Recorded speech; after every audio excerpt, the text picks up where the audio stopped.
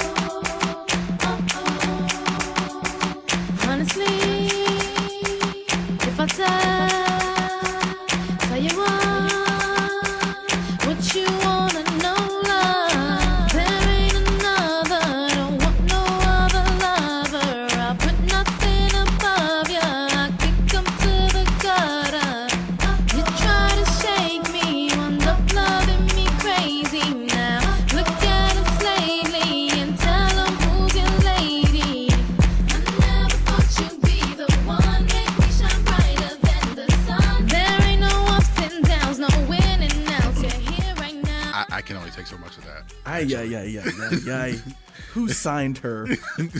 Does that A&R still have a job? That A&R was her boyfriend at the time. Had to be. That was Lumity, right? Lumity, yeah. Oh, man.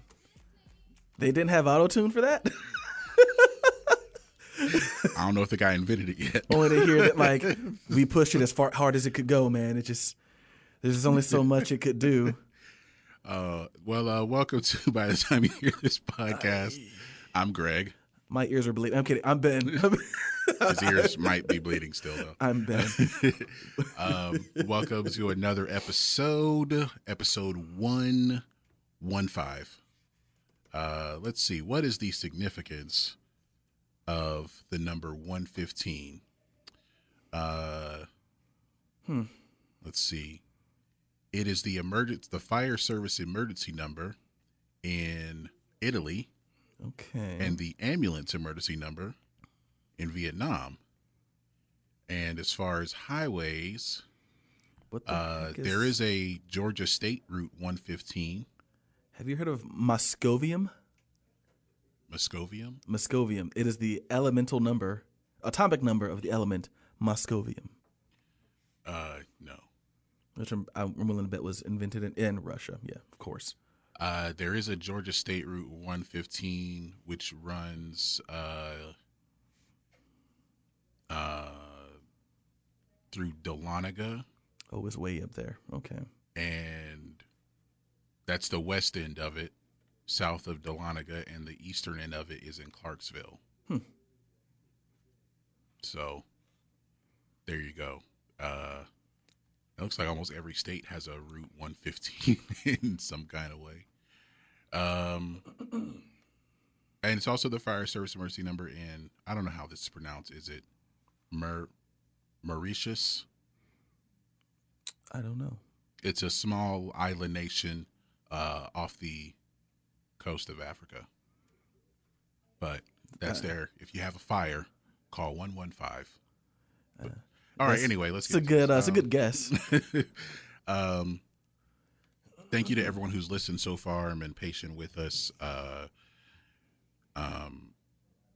Thanks for downloading. If you want to tell someone where they can find our podcast or where they can see us on Facebook, we're not on Facebook Live for this episode, but you can visit our Facebook page, like our Facebook page, facebook.com/bythetime-you-hear-this. That's also our URL for our website, still under reconstruction. By the time you hear this.com. Facebook URL, website, spelled by the time you hear this, YOU. You want to get with us on social media even further? We are on Instagram, by the time you hear this, spelled with the letter U, because we is urban. Yes, we is. We also pass English. Me fail English? That's impossible. That's also the same spelling for our email address, by the time you hear this, @gmail.com. Send us your comments, questions, concerns, show ideas. If you're an independent artist, we'll play your music for absolutely free. We are anti-payola. Unless you just want to donate or something. Yeah. Then that's cash cool. at me, bro. And if you want to listen to us on the go, as podcasts are often listened to, so you can deal with the commute to and from work, especially if you have to drive into Midtown in the morning, weekday mornings, that is. Yeah. And if you're trying to avoid that annoying coworker who's trying to figure out if Adam Vinatieri is taking any performance-enhancing drugs to still be kicking Oh my goodness. at 46 years old. Oh God, he's 46. He's 46. Yikes. He bailed out Tom Brady back in the day, right? A couple times. That was Adam. Okay, yeah, he might be on PEDs, bro. That's Well, actually, 3 times. 3 times. 3 of those rings belong to Adam Vinatieri. Give him those rings. To avoid those people, you can listen to us on the go. If you have an iPhone, we're on the Apple Podcast app. If you have an Android, we're on the Google Music app or Google Podcasts, if that is actually an app. We'll find out one day. One day we'll know. If you use any other apps to listen to podcasts, there are several of them where you can find us. Most podcast aggregate apps to where we didn't have to do anything. They just found us. But you can listen to us on TuneIn Radio, Auto Radio, Overcast, Castbox, Play.fm, Satchel Podcast Player, the podcast app. There's one literally just called the podcast app. And we are, of course, on Spotify. And if you want to, look for podcasts based on subject matter, you can find us on listennotes.com. Listennotes.com. On our last episode, we talked about the Incubus album, Make Yourself, the one that put them on the map.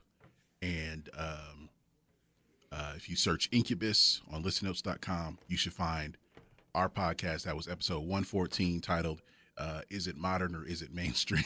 I like that title.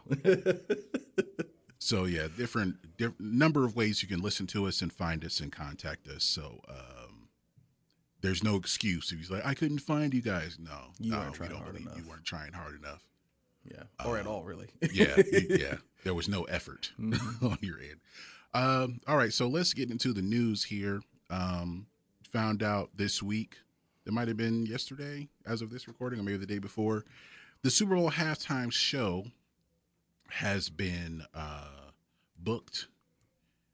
That's a way to think of it. They booked the halftime show. So for the Super Bowl 54 and the 100th year anniversary of the NFL, the Super Bowl halftime show will feature Jennifer Lopez and Shakira.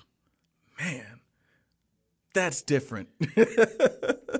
And I can only think, man, if this were 20 years ago, yeah, we're talking about 2 of the biggest stars in the world. Yeah, 20 years ago, but yeah, I think with J-Lo, like we said, like we mentioned before, like if the person's coming out with some kind of new project, I don't know if J-Lo's coming out with new music.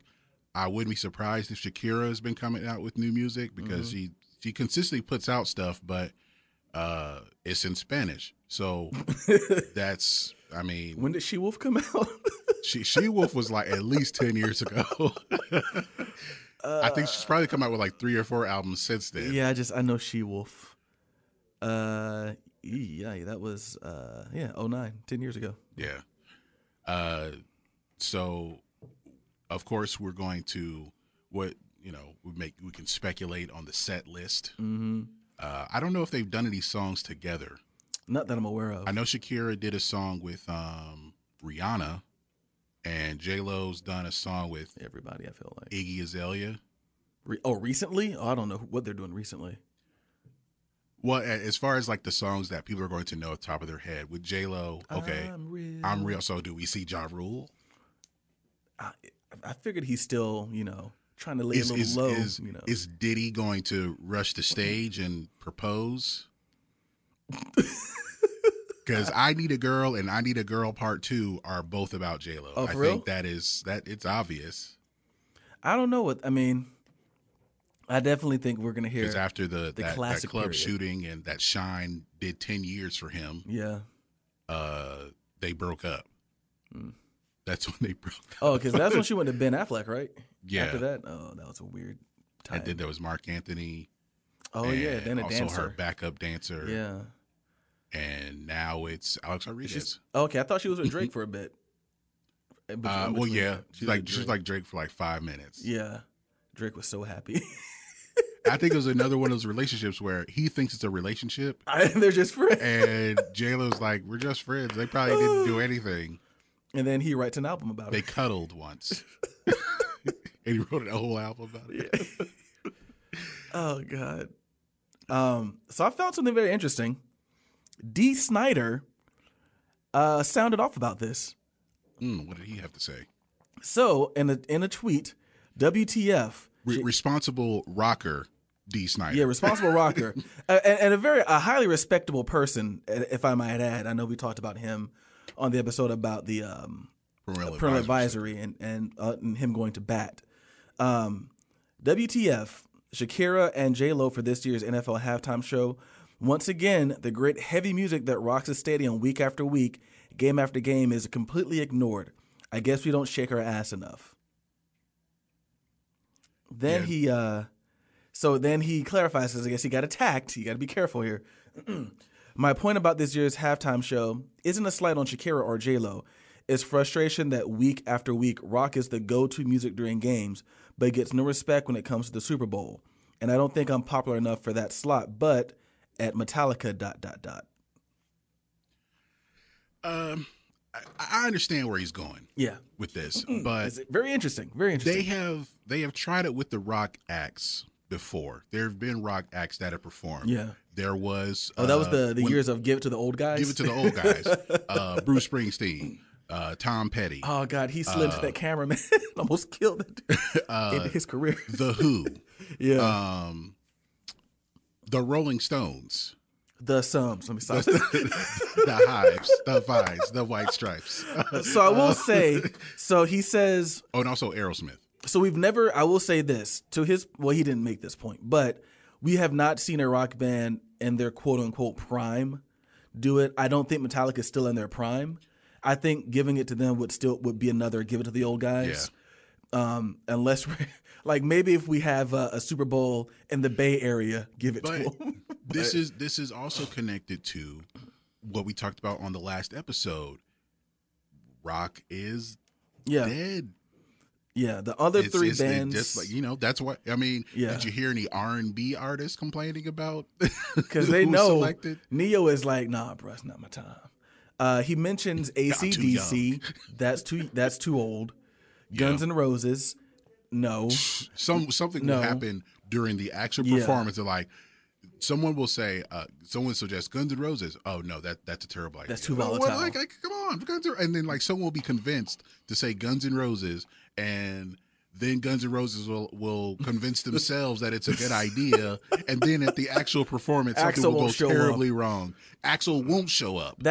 They're too rock and roll to do this. They're supposed to show up. They're supposed to be ready 5 minutes left of the second quarter. Here comes Axl Rose.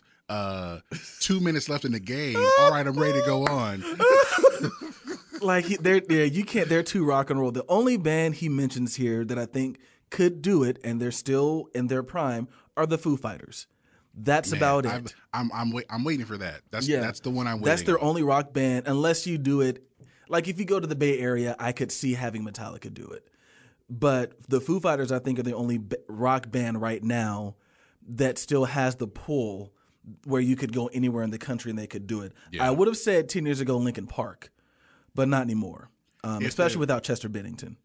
And with Foo Fighters, it has to be acts that are known around the world. Yeah. The world watches the Super Bowl. Yeah, not just America. That's why I'm like, okay, I understand what people were saying last year. The halftime show could have been Atlanta centric, but who cares about Atlanta? Outside of Atlanta, do people know who some of these acts are? Probably not. I mean, T.I. may be known around the country, but is he known around the world? I can't definitively say yes. Mm-hmm. They'll know like Outkast. Yeah, but it's apparently it's too much to see them perform together again. Yeah. So, but to find a rock act is even harder. Yeah.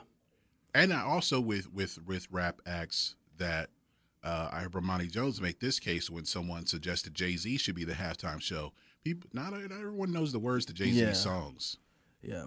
And there's songs he can't do that people will want to hear Yeah. because Kanye's not going to do it. Yeah. I mean, you know, they're not going to do Niggas in Paris. That would be amazing. I mean, they though. could do the Super Bowl halftime show, but a lot of NFL fans are conservative and feel like there would be an issue. Yeah. I What mean, if the could Super they Bowl say? were in Paris and they got Jay-Z, yeah, you I do would Niggas in Paris, no one 13 cared. times just to keep doing it. They would do that for the whole show would just be doing that song. That would be the whole show. Oh, that'd be excellent. But I mean, like, but people don't know the words to Jay-Z songs. Yeah. Your casual are there casual Jay-Z fans that would be, oh, okay, I'm okay with this. I don't know if they're casual Jay-Z fans that also watch football. Nah. I don't know if that's going to cross over, you know. But yeah, he's Yeah. got D. Snyder is, what he's got to understand is it's a greatest hits type thing, a mixtape almost type thing when you're playing rock music at a football game. You're not playing all AC/DC. You're not playing all Metallica. You're playing one Metallica song, one AC/DC song. One act I like, it would be a give it to the old guys, but another act I would want to see because they would have the songs, Van Halen. That would be very interesting to see them do it and they're well, all these guys are pretty old. Let's just Their be honest, lyrics but they don't have dark lyrics. They don't, or not no. a whole lot of dark lyrics. Some of them are nonsensical. Like Jump makes no sense to me. None at all. It makes no But sense. you know, just imagine But- an arena, Super Bowl Sunday, and you just hear all you have to play is just the opening notes. Yeah. And that whole stadium will just And then they can make, they can easily stage it, get some trampolines or something. have people jumping You all know? over the stage. Yeah, I heard that song. I think I heard that song 6 times in Mexico. I'm not even joking. Like I heard bands cover it. I heard it on the loudspeaker. Everywhere. I think at the white party on Friday night, I heard it. Like I was like, Jesus, do people here just love that song? But that's that appeal. They have international appeal. They're still touring in Tokyo. Like they're just that now. Okay, and D. Snyder didn't even mention that, and those are his contemporaries. So Yeah. why did he not mention them? That is a band with international appeal, and they could still imagine And it could Hot be for Teacher. it could be Van Halen or Van Hagar, really. Yeah, well, Van Halen's touring now with David Lee With Roth. David Lee Roth. Okay. And he's an exciting person, but whoever- you don't have to worry about him not showing up. Whoever's the lead singer at the time. Yeah. Well, someone told me the other day, Gary Sharon just shows up all the time. So I guess in case when someone flakes, he's like, I know the songs, and it's like, but no one likes you. So that's not a bad idea because you get the charisma of an Axl Rose, but the dependability of a David Lee Roth. He will show up, and he will show out. Even when you didn't ask him to. Yeah, he'll just be there. He'll be there. He might show up if Axl Rose doesn't show up. He's like, I know enough of the songs. I can get through the set. And he just goes out there and does it. So you know what? I might. Well, when was this? Because I would totally retweet at D. Snyder and ask him why didn't he mention Van Halen. That actually would be an exciting. Well, I've and- seen their live concerts. Well, I guess they can put on a they show. don't have the original line. Like the bass player is His son now. Yeah, it's Wolfgang. Eddie's son Yeah. is the bass player. Wolfgang, and I think Alex is still on drums. Eddie's, of course, is on guitar, and they got David Lee Roth. I think he's been touring with them maybe the past 7 years or so. Okay. So somehow they made up and got back together. I know this is off topic, but I just wondered, did Eddie Van Halen just have a son just as like, I gotta get Michael out of here? I wouldn't be And then surprised because when Wolfgang is like 2 years old, he just hands him. he was young when he joined them. He was Yeah, he was under like 18. 15. Yeah, he was young. So it's just like, it's like, you know what, man? As soon as your mom allows this, you're coming on tour with us. It's like, he's only 15. And Did you hear how good he is? I would have been playing at 15 if my mom let me. Do you want to be like? You want to be like Nana? Huh? Is that what you wanna be like? Oh God, this is like, yeah. As soon as this kid can walk, he's gonna replace Michael Anthony. As soon as he can walk. Da. All right, you're in. But back to J-Lo and Shakira. The songs that I guess they would have to do for like the songs that were popular in America. Yeah. I think J-Lo's got to do Jenny from the Block. Yeah. You got to do If You Had My Love. If You Had My Love, Waiting for Tonight.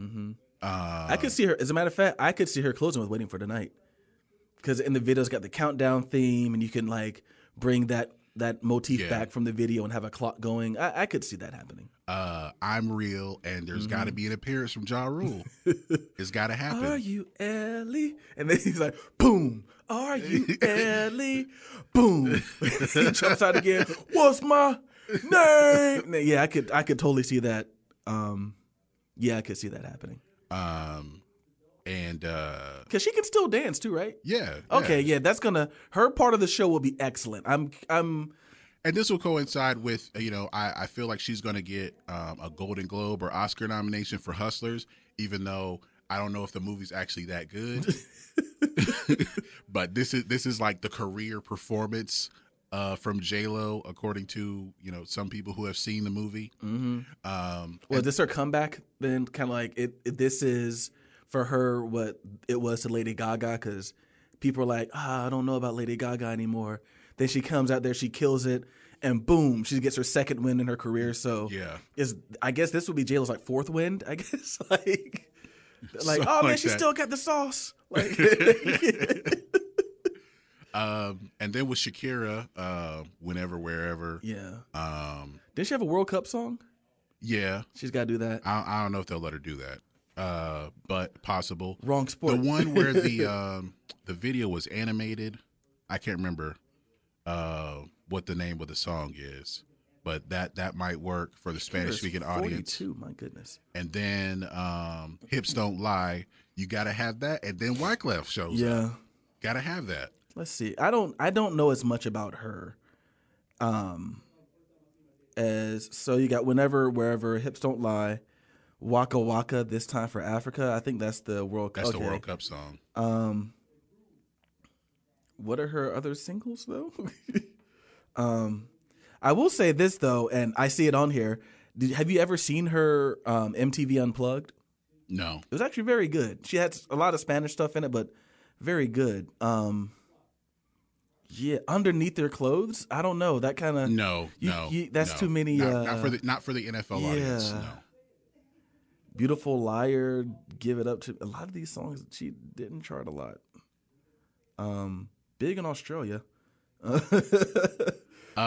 Objection, Tango. That's the or it's called. I remember. Okay, I remember that song. That's the or that might just be the other single. No, same word. Same song. But there was a video for that too, where it's animated to where her man's cheating on her, turns into a superhero and beats up the other girl or something like that. It was on that Making the Video. Okay. It was on that. The classic series Making the Video. Yeah. Which I felt like was not. And she might do She Wolf. I hope she does She Wolf. She Wolf's my favorite song by her. And that's about it. So I mean, like we're talking about this, the whole show is probably like 20 minutes, counting the setup and the strike, 30 minutes. That's the Super Bowl halftime is longer.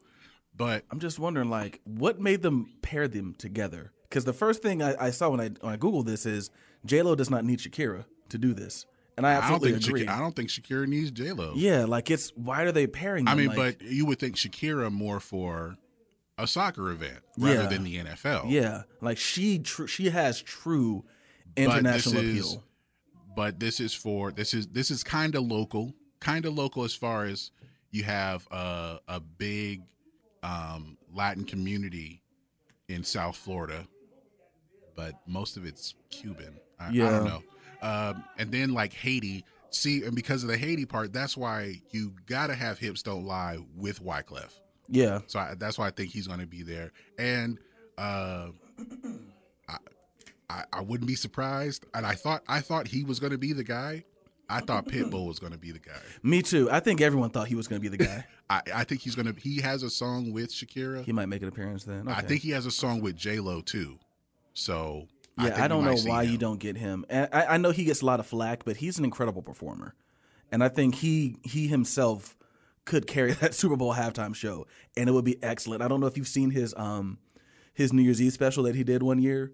It was incredible. Like, he was up there just going in. Looked like he was like just I was in a suit. He's doing a whole show. Like, okay, you got to perform for like 15 minutes. Yeah, it would be a party. That maybe he was too expensive. I don't know. They were like, "How much you want?" He's like, "I'm Mr. 305." You gotta. Well, they don't pay him. Oh yeah, they don't pay the people who do the halftime show. It's voluntary. They only pay for the production of the show, and I think travel. I'm surprised. Everything else is put up by. Well, I feel like it's put up by that artist record company. That's that actually kind of. That's something that needs to be explored. How are they getting away with that? I mean, the NFL doesn't. They don't try to pay for anything. If you want to do anything with the NFL, you got to pay them. Yeah. The military pays to do all the stuff with the flag and the jets flying over. They pay the NFL to do that. That and I know that came up back when Coldplay was going to do it, and someone turned them down because they wanted money. But like that the more I think about it, that kind of blows my mind. You're getting the biggest artists in the world, and they're doing this for free. Yeah. What else do they do for free? I can't imagine there's much. I mean, I think they make it up in other ways that we don't see. Yeah. Like exposure. like Beyonce did like a 10-minute show for a birthday party in Dubai and got $2 million at least for it. Man. So they find other ways as far as performing to make money. Yeah. But also consider that, like, when I say the NFL wants you to pay for stuff. Yeah. Well, they wanted a percentage with all these stores and doing promotions around the Super Bowl. They can't say Super Bowl. They have to that's say hilarious. The big game, because you don't have the rights to say Super Bowl, which is just hilarious. If you want your commercial played during the broadcast. The price is going up and up every year. It's probably like $4 or $5 million right now. Yeah, it's ridiculous. Or if you like, and I saw. Well, this is one of my old posts on Facebook from a couple of days ago. I saw it, but it was from like 8-9 years ago, and it still happens. When you see these commercials for like, for Best Buy or any place that sells TVs. Yeah. And they're talking about, hey, you can watch the big game, but they can't show NFL clips. They're showing clips from the USFL, which folded 35 years ago, or Any Given Sunday, which was 20 years ago. So how much did you think it was for Ad Now, you said? I feel like it's going to be like 4 or 5, but it's at least at 3 now. It's $5 million. In 2019, it was 5.1 to 5.3. For a 30-second commercial. 30-second commercial. The NFL, they don't try to pay for anything. That's why, like, the NFL, every time, like, with NBA free agency, there's some NFL players who are jealous. Like, how Chris Middleton gets $70 million? I'm Julio Jones. Oh, man. I can't get $70 million. All fairness, though, I really like Chris Middleton. I think he's a glue guy. He's a good player. He's a good two-way player. Also, fewer players in the NBA than in the NFL. In the NFL, we're talking about 4,000 guys. Yeah. In NBA, it's a 13, 14 400 guys. roster across 32 teams. Yeah, that's. But no, I do like Chris Middleton, and I do like the Bucks. And I hope that they make some noise this year. I am so ready for basketball. Training camp starts next week. Yeah, media days were today. I saw Kyrie Irving talking and stuff. Yeah, the Hawks one is on Monday. I won't be able to go. But, it sucks. Yeah. I was looking forward to pictures and videos. Yeah. Let's get to the charts here. The Hot 100. These are the songs. Top 10 songs. Number one. It was number one last week. Truth Hurts by Lizzo. Number 2, Senorita by Canadian John Mayer. and the artist formerly known as Fifth Harmony. Number 3, Bad Guy by Billie Eilish. Number 4, Someone You Loved by Louis Capaldi. Who? I've heard this song. I've never heard of this person. It's for those people who just broke up with somebody and they feel like crying, they put this song on, even though you're only like 14 years old. This is a song they put on. And I feel like it got popular through TikTok with like people just filming themselves crying. I was gonna say, is there a heartbreak challenge or something? She looks because at first I thought I was a woman. Looks like one of the members of the Indigo Girls, but I feel bad saying that. Yikes. Okay. Anyway, well, Lil Nas X officially not a one-hit wonder. Panini is number 5, which is a very catchy song. Like this guy can write some hooks, man. Number 6, Ransom by Lil Tecca. He is not retired yet. Number 7, No Guidance by Mr. Finna Be Mean, featuring the Perpetual Kentucky Recruit and J-Lo's ex. Number 8, Goodbyes by Post Malone, Sirius Malone, featuring Young Thug. Number 9, Circles by Sirius Malone.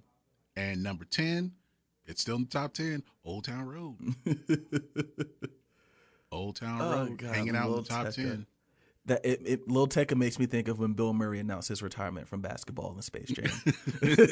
Go out undefeated. Undefeated, untied, yes.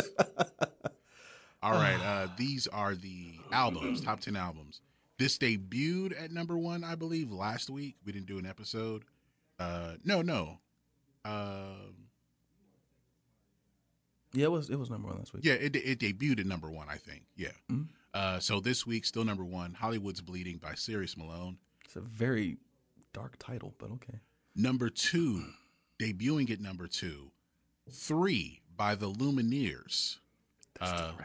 Yeah, they're still around. They made more songs in that Hey Ho or Ho Hey song. Hey Ho. This moved up. It fell, and then it came back up, I guess. It was number 2 last week. I think it fell to like number... It fell, and then it came back up.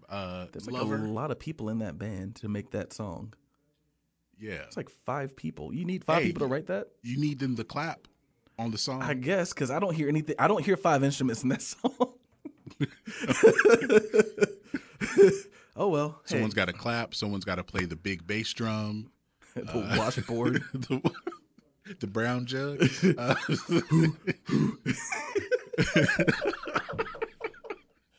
No disrespect to the Lumineers. I don't know them. I don't know them like that. I don't even know what song you got out right now. Number 3, Lover by the Fake News of Pop Music. Number 4, So Much Fun by Young Thug. Number 5, We Love You Tecca by Lil Tecca. Sorry, that Do you love him enough to keep him out of retirement? That's what he wants to know. we got to try. Number 6, Cause I Love You by Lizzo. Number 7, When We Fall Asleep, Where Do We Go by Billie Eilish. Debuting at number 8, The Nothing by Korn. Huh. All right. They're still in the league. Number 9, Indigo by Mr. Finna Be Mean. And number 10, 7, an EP by Lil Nas X. And that has been helped because it was number 17 last week. It has been helped by the success of Panini. Why you being such a meanie? And let's look at the Artist 100. Well, he's got the number 1 album. He's got 2 songs in the top 10. So he's number 1 this week. And he was number 1 last week. Sirius Malone. People got to take him seriously, man. Yeah, Everyone he's on fire. Unranked last week. But they put out a new album, so those are the rules. Number 2 is the Lumineers. Yeah. Number 3, Y'all better get it, man. the Fake News of Pop Music. Number 4, Lizzo. Number 5, Billie Eilish. Number 6, Khalid. Number 7, Luke Combs. Number 8, the most influential artist in black music. Number 9, the Perpetual Kentucky Recruit. And number 10, the Canadian John Mayer. I've seen some videos from Luke Combs concerts. This dude looks like he has the most fun on stage. Like he's up there, like He's happy to be there, man. he'll put his guitar down and like let the other people are playing. He's like got moonshine out. He's just like he is like he has that like I might not get back here, so let's enjoy it. That's how he played his shows when he was just doing like the small bars. Yeah, and stuff. he was like playing at like the mansion or off campus. He's like, bring me some moonshine, man. This is TC Rose show. I was like, this guy looks like he is one of those like the money ain't changed me. It just buys me more moonshine. Oh God. Drink on. One more thing we wanted to get to here is that we talk about we use streaming. That's how we listen to music primarily. Anyone. You can ask probably someone under the age of, I think we say 25 now, show them a CD and they have no idea what they're looking at. Is that a coaster? Is that a Frisbee? And, have you seen those ever see those videos where a parent hands their kid like a Walkman and a cassette player? And they're just and lost. like, this has music on it. Here you go. And they just try to they're just like begging them against each other. Like, how do you hear? Like, how? I'm trying to pull up that story again about the. Is it the one on Rolling Stone? Yeah. Okay. I can't find it. Well, there is a story. Lil Nas X, for Old Town Road, he sampled a 9 Inch Nails song, which is just absurd, but yeah. And he's being sued, I think, by Bobby Caldwell's manager for sampling a song for another track, which was before Old Town Road. And Fiona Apple, he sampled a Fiona Apple song, and which she is asking, "Where's my money?" Clear samples. You got to clear your samples, kids. I'm telling you, someone. And if he goes broke, this may be the reason. Someone needs to do a documentary on the Verve. Like, you gotta clear samples, man. Like, if there's anything you're gonna do, you gotta clear samples. And even though that with the Verve, they sampled a Rolling Stones song, but it wasn't the Rolling Stones recording that they sampled. Yeah. And the Rolling Stones came after them hard. Yeah. And it took 25 years for the courts to say, okay, enough. Yeah, you gotta along with that's. I know we give advice on this show, even though we've never been in the music industry, but we always say read your contracts, clear your samples. You got to clear your samples. Like, that's just, I don't know. So that's messed up. I hope, I can't even say that I hope he wins. Like, he clearly, if you didn't clear your sample, then that's pretty cut and dry, I would assume. Yeah. Unless I guess maybe unless you can show that you tried to clear the sample and you were just unsuccessful. But if you didn't even try, they can take it, as the Rolling Stones showed, they can take everything. Verve didn't make a dime off of that song, so that's a career changer right there. I'm trying to find the song that he sampled. $25 million is pretty high as well for a song that isn't in the public consciousness. Okay, so this is his song. It's called Kim Jong.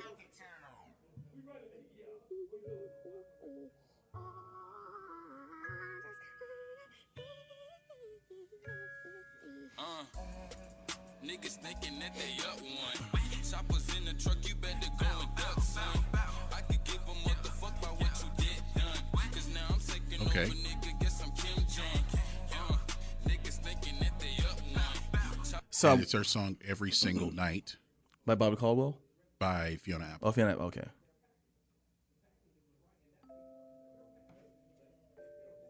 So he sped it up. Little rooms of white flame, butterflies in my brain. These ideas of mine Shows that section. They just sped up. So yeah, I mean, like it's. If it's I wonder. So, because I know the Old Town Road beat he bought. Yeah. So I wonder. Then my other question now is: does he know if these samples have been cleared? Because I would just assume that the sample of the 9 Inch Nails song was with cleared. the 9 Inch Nails, it was clear. Well, they have writing credit. Yeah. Okay. So it was cleared. Okay. And then, but I think with the Bobby Caldwell sample and the Fiona Apple sample, this was before this EP came out. Then I'm wondering I don't know if he released it anywhere. Like I don't know if it's being distributed anywhere. Well, I would also wonder too then if he bought these beats like he bought Old Town Road, was it cleared? Did the person who he bought it from say there's a sample in it, but it's clear? Like how does that work? I'm curious about that. Well, the person that he bought it from, they would clear the sample. Yeah, so I'm just wondering because they're making money off of selling the beat. Well, I'm wondering if they told him, "Oh yeah, sample's cleared," or if even because like that that's information obscure. should be presented. When they buy it, because that sample's the one you just played is obscure. I've never heard the song before. It's from an album that came out in 2012, The Idler Wheel. I didn't even know Fiona Apple was still making music. Yeah, like that's so like I can kind of see how maybe if you were Lil Nas X and you're in the business of buying your beats from people. Because I mean, honestly, until the song was researched, how many people knew that Old Town Road had a 9 Inch Nails sample in it? You know, the 9 Inch Nails fans. That's all. And Richard Patrick, because he probably still holds a grudge.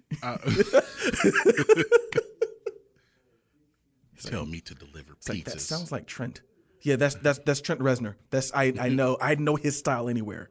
As he's delivering a pizza. You skip over the streaming star. I wanted to get your take on this because I saw this earlier today, actually. So Coach K, not the Duke basketball coach, not him. Okay. Coach K, who is the founder of the record label Quality Control, and they just put out a compilation album. They work with Migos, Lil Yachty, Lil Baby, I think DaBaby, and I can't remember who else, but they got a compilation album out that's doing pretty well. But during the Hip Hop Summit, Pete Diddy's Hip Hop Summit, they were having discussion about entrepreneurship and social justice and economic empowerment. They talked a little bit about radio promotion. Mm-hmm. So Coach K, he said, everything costs money. It's the way of life. Radio is no different. Oh, well, that's the article saying the radio isn't different. When you sign an artist, they're like, when am I going to do radio? And then the executive, then like someone will tell them to take a record that y'all see on the radio to become number one, that's $200,000. So that doesn't surprise me because I've heard in every circle that I've researched that it still goes on. It's just quieter. Yeah. And when that was probably 2 years ago, at least, our Payola episode. Mm-hmm. Basically, it comes down to it. The DJ doesn't have the control. Yeah. The people who own the station. Have the control. But he didn't elaborate on how that money is spent. Yeah. Because he can just go, oh, that's marketing costs. He could go back and say that, but I wholeheartedly believe there's still record companies that get paid certain amounts because of, even though it is a little easier nowadays for a completely independent artist to break through, it's still very tough. To unless you're like a really big regional act, it's still tough to break through. And the fact that we hear the same playlists over and over, if we even bother. When's the last time you listened to radio? Exactly. I think like one night I was doing Uber and it was the night that Everything Is Love, the Jay-Z Beyonce album came out. And because someone wanted to listen to the radio, and as soon as I turned to it, that radio station was playing the entire album. Wow. But this was like 1 a.m. So yeah, it's been a minute. But the playlists that was, a year ago, 2 years ago, roughly about a year and a half. The playlists are getting smaller.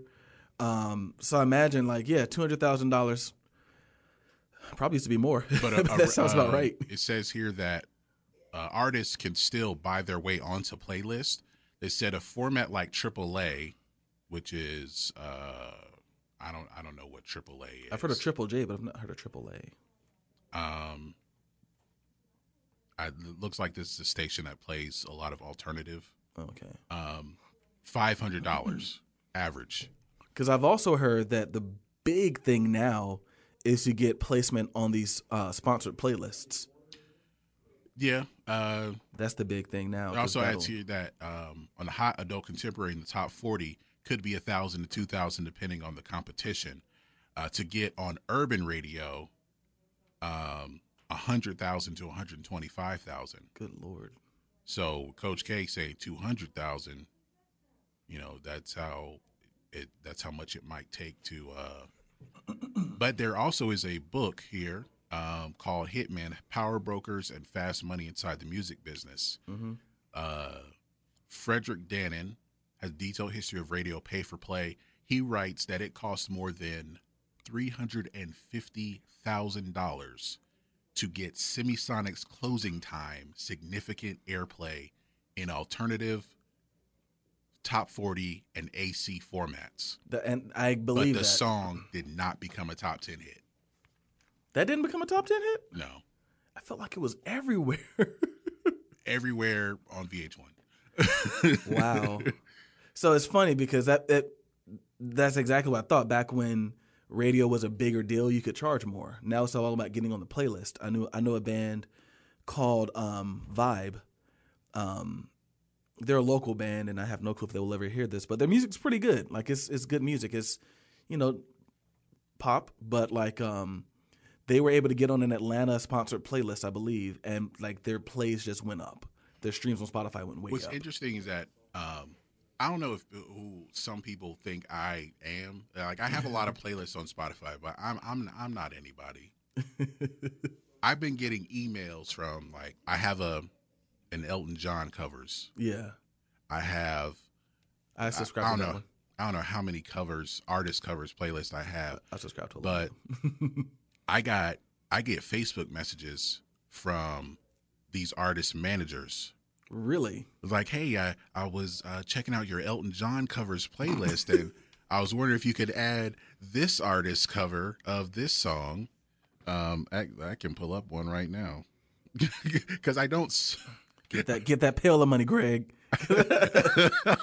Well, according to Coach K, I gotta find a way to monetize this. According to Coach K, that's $200,000. Well, let me pull it up. Okay. It says, okay, here's another one. What did they say? Okay. I came across your Spotify profile and your Michael Jackson's covers playlist is killer.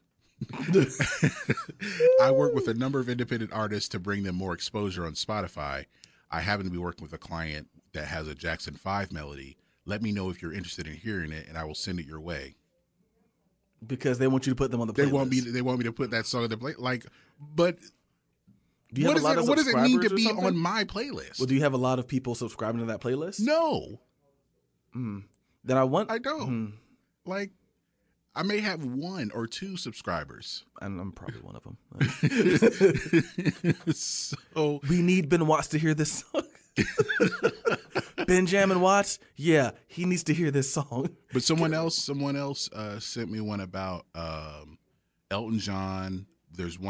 Someone sent me a message about my Billy Joel playlist. They're good playlists, I mean, but that's just funny. Someone sent me one about Fleetwood Mac. I think it was like right after the Fleetwood Mac episode we did. Because this had me wondering, have the playlist been getting a lot of support and people? But no, okay, that's funny.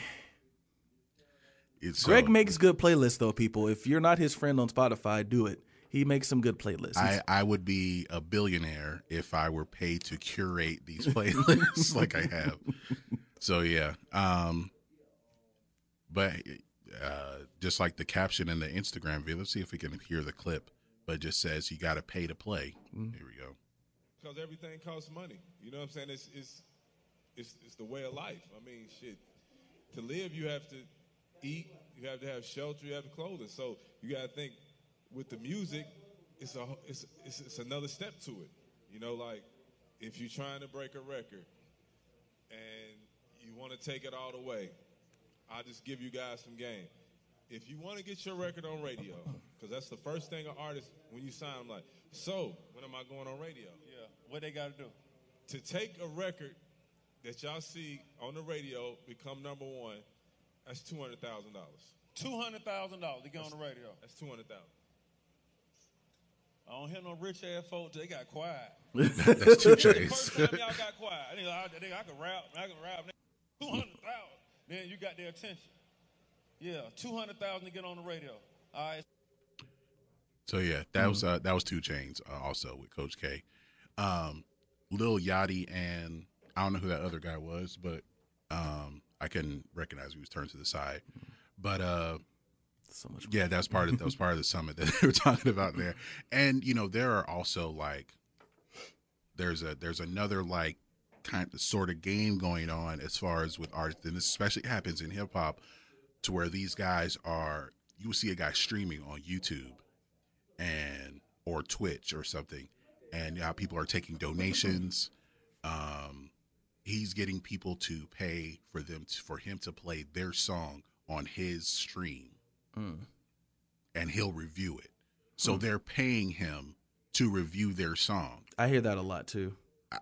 And I like, there's companies that and will some do that people for you. do it like it could be anybody. Like, I don't know who this guy is. I don't know how much he knows about music. I don't know how respected he is, but he has this stream, and I don't know if all this stuff is being fabricated to show that, hey, my feedback matters. Yeah.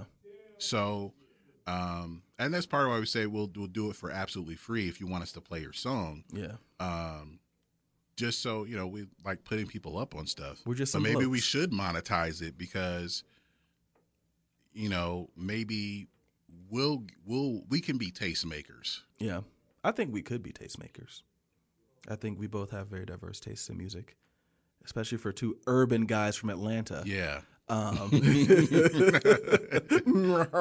No, but for real, there was a company called Cab. I don't know if they're still around, but that was one of their things. Like, you send them their music, and they did placements, they did reviews, and they had a whole structure of payment for how you could do it. And that made me, I figured it'd only be a matter of time before somebody in the industry who had a little bit of clout would be like, oh, I'll review your music for money and let you know. And because I know some people, and I can get it in front of people.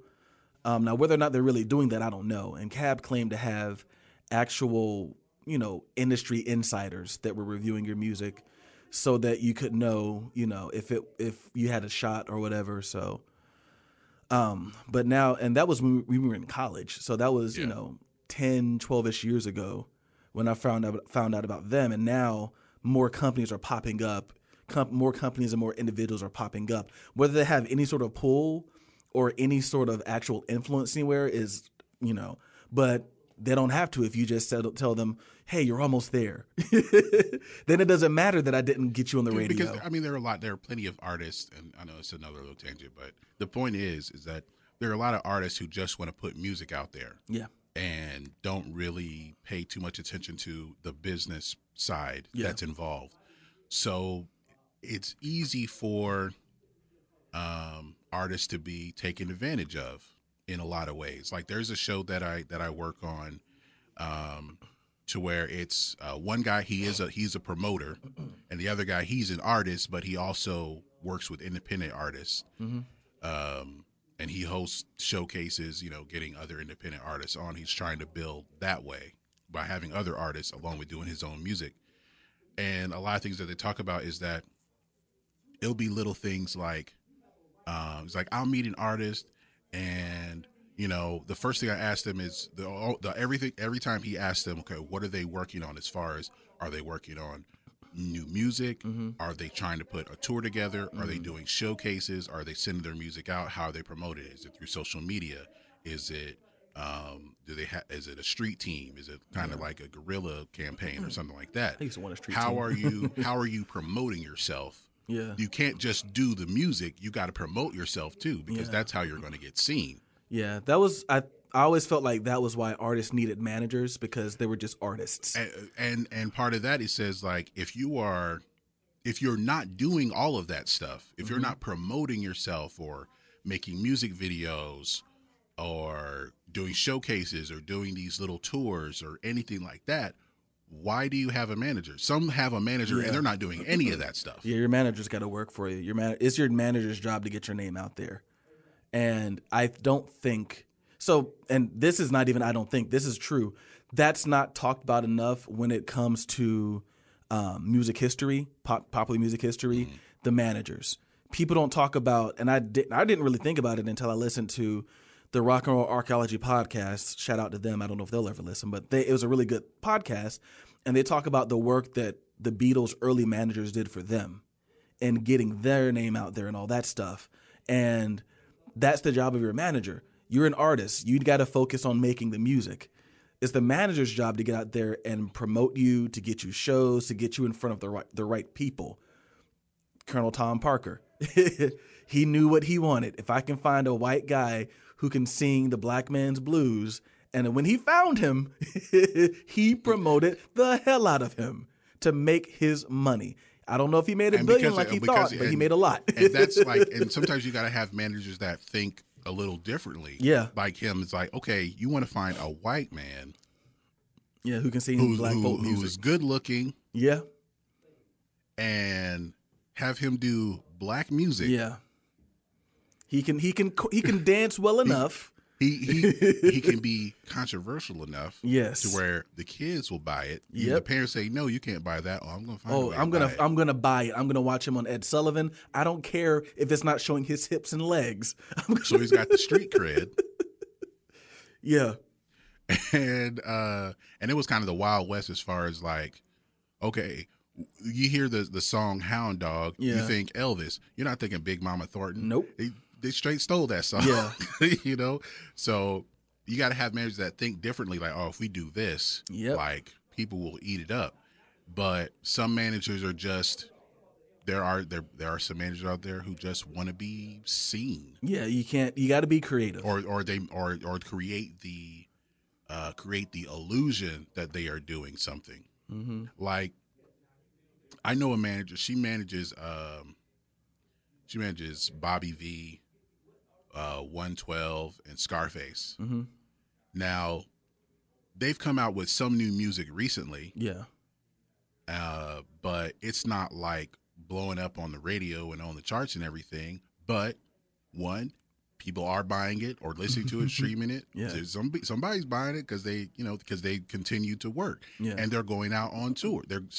Bobby V was on the Millennium Tour, I think. Mm. Or somebody was that she manages was on that tour with B2K and whoever else is on there, Chingy, Lloyd, all those guys. So they were on that tour. So they're still getting work. So even if they're like not, Bobby V, he was on there. So even if they're not blowing up on the Billboard charts, they still they're still promoting themselves. They're still marketing and branding and making music videos, just getting their name out there to where, okay, we're going to go on this. We want you to be on this national tour. Mm-hmm. So, but some people are thinking like, in terms of just putting the music out there and thinking that's enough. No, there's other stuff. There's a lot of other work involved. You got to be creative. And I would say to all the managers or budding managers out there, looking to see what some of these, like the biggest artists in history, you can still, I mean, like as kind of appropriation-esque as what Colonel Tom Parker said and did, check out what some of these old managers did, because a lot of that stuff still applies today. But it's hard. The thing that's hard, when I talked about this with somebody the other day, that it's hard for young people to have an appreciation for history, just for history in general. There's a story about this Long Island middle school teacher, to where instead of trying to teach the class about slavery and the Civil War era, she got black and white pictures of slaves and asked the class to write funny captions.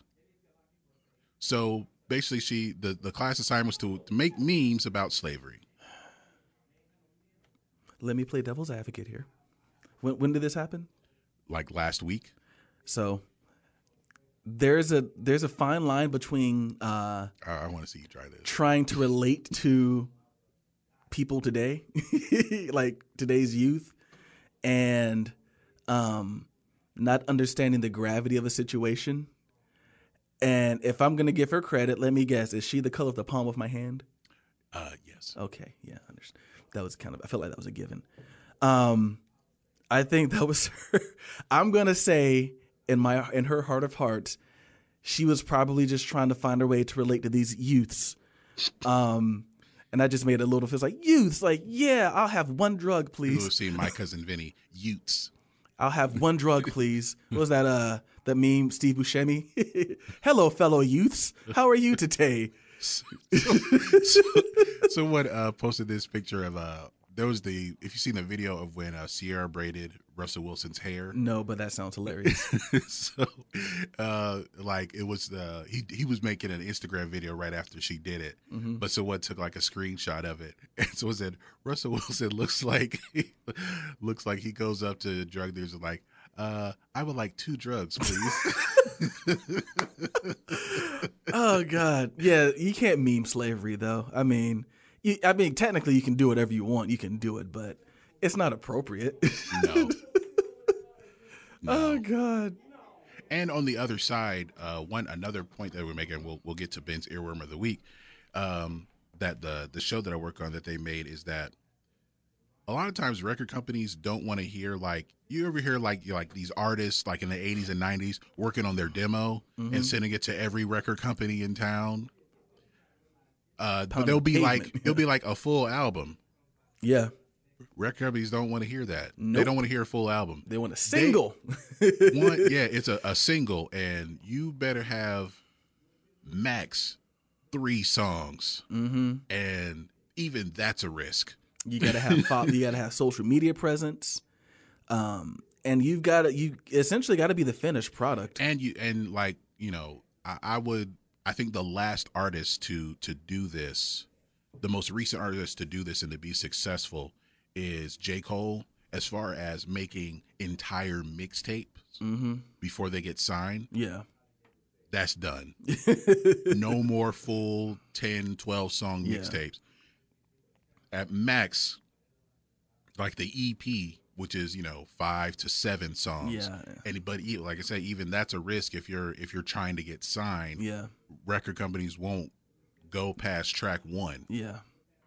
So it's a singles culture, and the album can come later, but you may not necessarily need it. Yeah. So that's another less for the aspiring artists out there. But managers need to think outside the box. Yeah, you got to think outside the box. And because it's about branding, and a lot of these independent artists have started like clothing lines, like making their own T-shirts and hats and stuff, just to get their name out there. They make that money, and they're not signing any 360 deals that Diddy's gonna leech off of. I also saw a post that Diddy is the only bad boy artist to have more than 3 albums on the label. I can believe that. He sucks your soul out and he just boop. Yeah.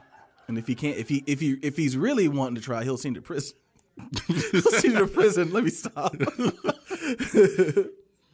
Oh God. All right, so Ben, tell us about your earworm of the week. So this is a song I just wanted to. Greg has not heard this song, correct? I have not heard it. I just want to get his honest reaction. It's a short song. I heard about this on shout out to Black People Twitter on Reddit. Someone said that the name of the song is Jesus is the One. And someone said, when I read this tweet, someone said, I sent the song Jesus is the One to my father, who is a pastor, and he blocked me.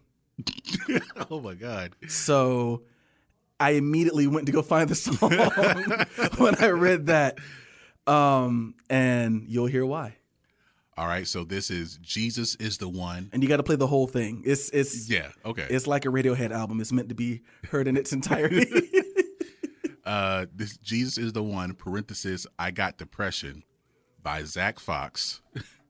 And I'll be hearing this song for the first time. This is the unedited version, correct? Yes. Okay. And we'll be right back. Hey, hey, hey. Bitch, you better praise God or I'ma shoot and that's on God. I ain't playing by my Lord and Savior, I'm on my job. If you ain't a Christian, I'ma stab you in the face. If it ain't about Jesus, I'ma hit you with this cane. Jesus is the one. Hell yeah, praise Jesus Christ, nigga. Free Palestine, free TK. It's the trap game. Abraham Lincoln, 4 and 16 bars ago. R.I.P. Betty White. She ain't dead before when she died, cause I know it's coming up. Oh, get it. Hey, little bitch. How you not gonna fuck on a real nigga? Yeah, I'm getting paid, still late on my bills, nigga. Yo, bitch at my crib, I just let her charge the iPhone. Ask me if these diamonds now, bitch, these some rhinestones. Armpit musty, Reebok's dusty. My show got canceled cause white folks don't trust me. Now I'm in the strip club with glue on the bottom of my shoe, nigga. That's how I'm due. Hey, I'm stealing money from these bitches. I'm hitting licks year round like it's Christmas. I got addictions. I take the condom off and drug my nut. It's delicious. I want to get a whip and crash it into white-owned businesses. Hey, nah, hold on. I got this hook. Hey, I'ma dip my balls into some $1,000 dressing. Cause I got depression. I'ma avoid my taxes, then I'ma get arrested. Cause I got depression. I'ma rob my mama and I'ma spend the money on an old Chevy. Cause I got depression. Everybody know, nigga, you need to learn your fucking lesson. Nigga, I got depression. Hey, shout out mental illness. Shout out mental illness. Dude, if you got a mental illness, like, fucking turn up, dude. Like, seriously, dude. Like, whatever the fuck you got going on, dude, fucking, you're medicated, you're not medicated, dude. Like, seriously, fucking, bro, I put my dick in a bag of Doritos and made this nigga bitch suck the dust off the tip.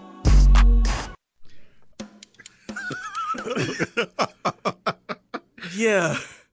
I actually, that very last line, Yeah. I heard that in an Instagram video. Oh, for the very last line. I didn't know where it came from. Yeah. Quite possibly the funniest song I've ever heard. Especially the line, I want to get a whip and crash into white-owned business.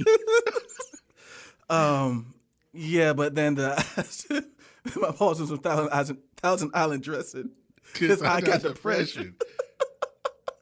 Yeah. I think I listened to it like 3 times the first time I ever heard it. Kendra and I were dying. Like, I read it just like one night, just sitting there. I was like, I got to hear this song.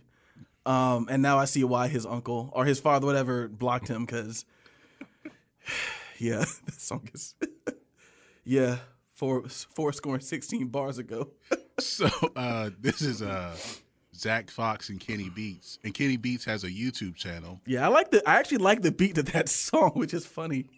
And it was a freestyle on Kenny Beats' YouTube channel, and Zach Fox rapped over it in 2 different takes. Oh, nice. And they just stitched it together like that. Nice.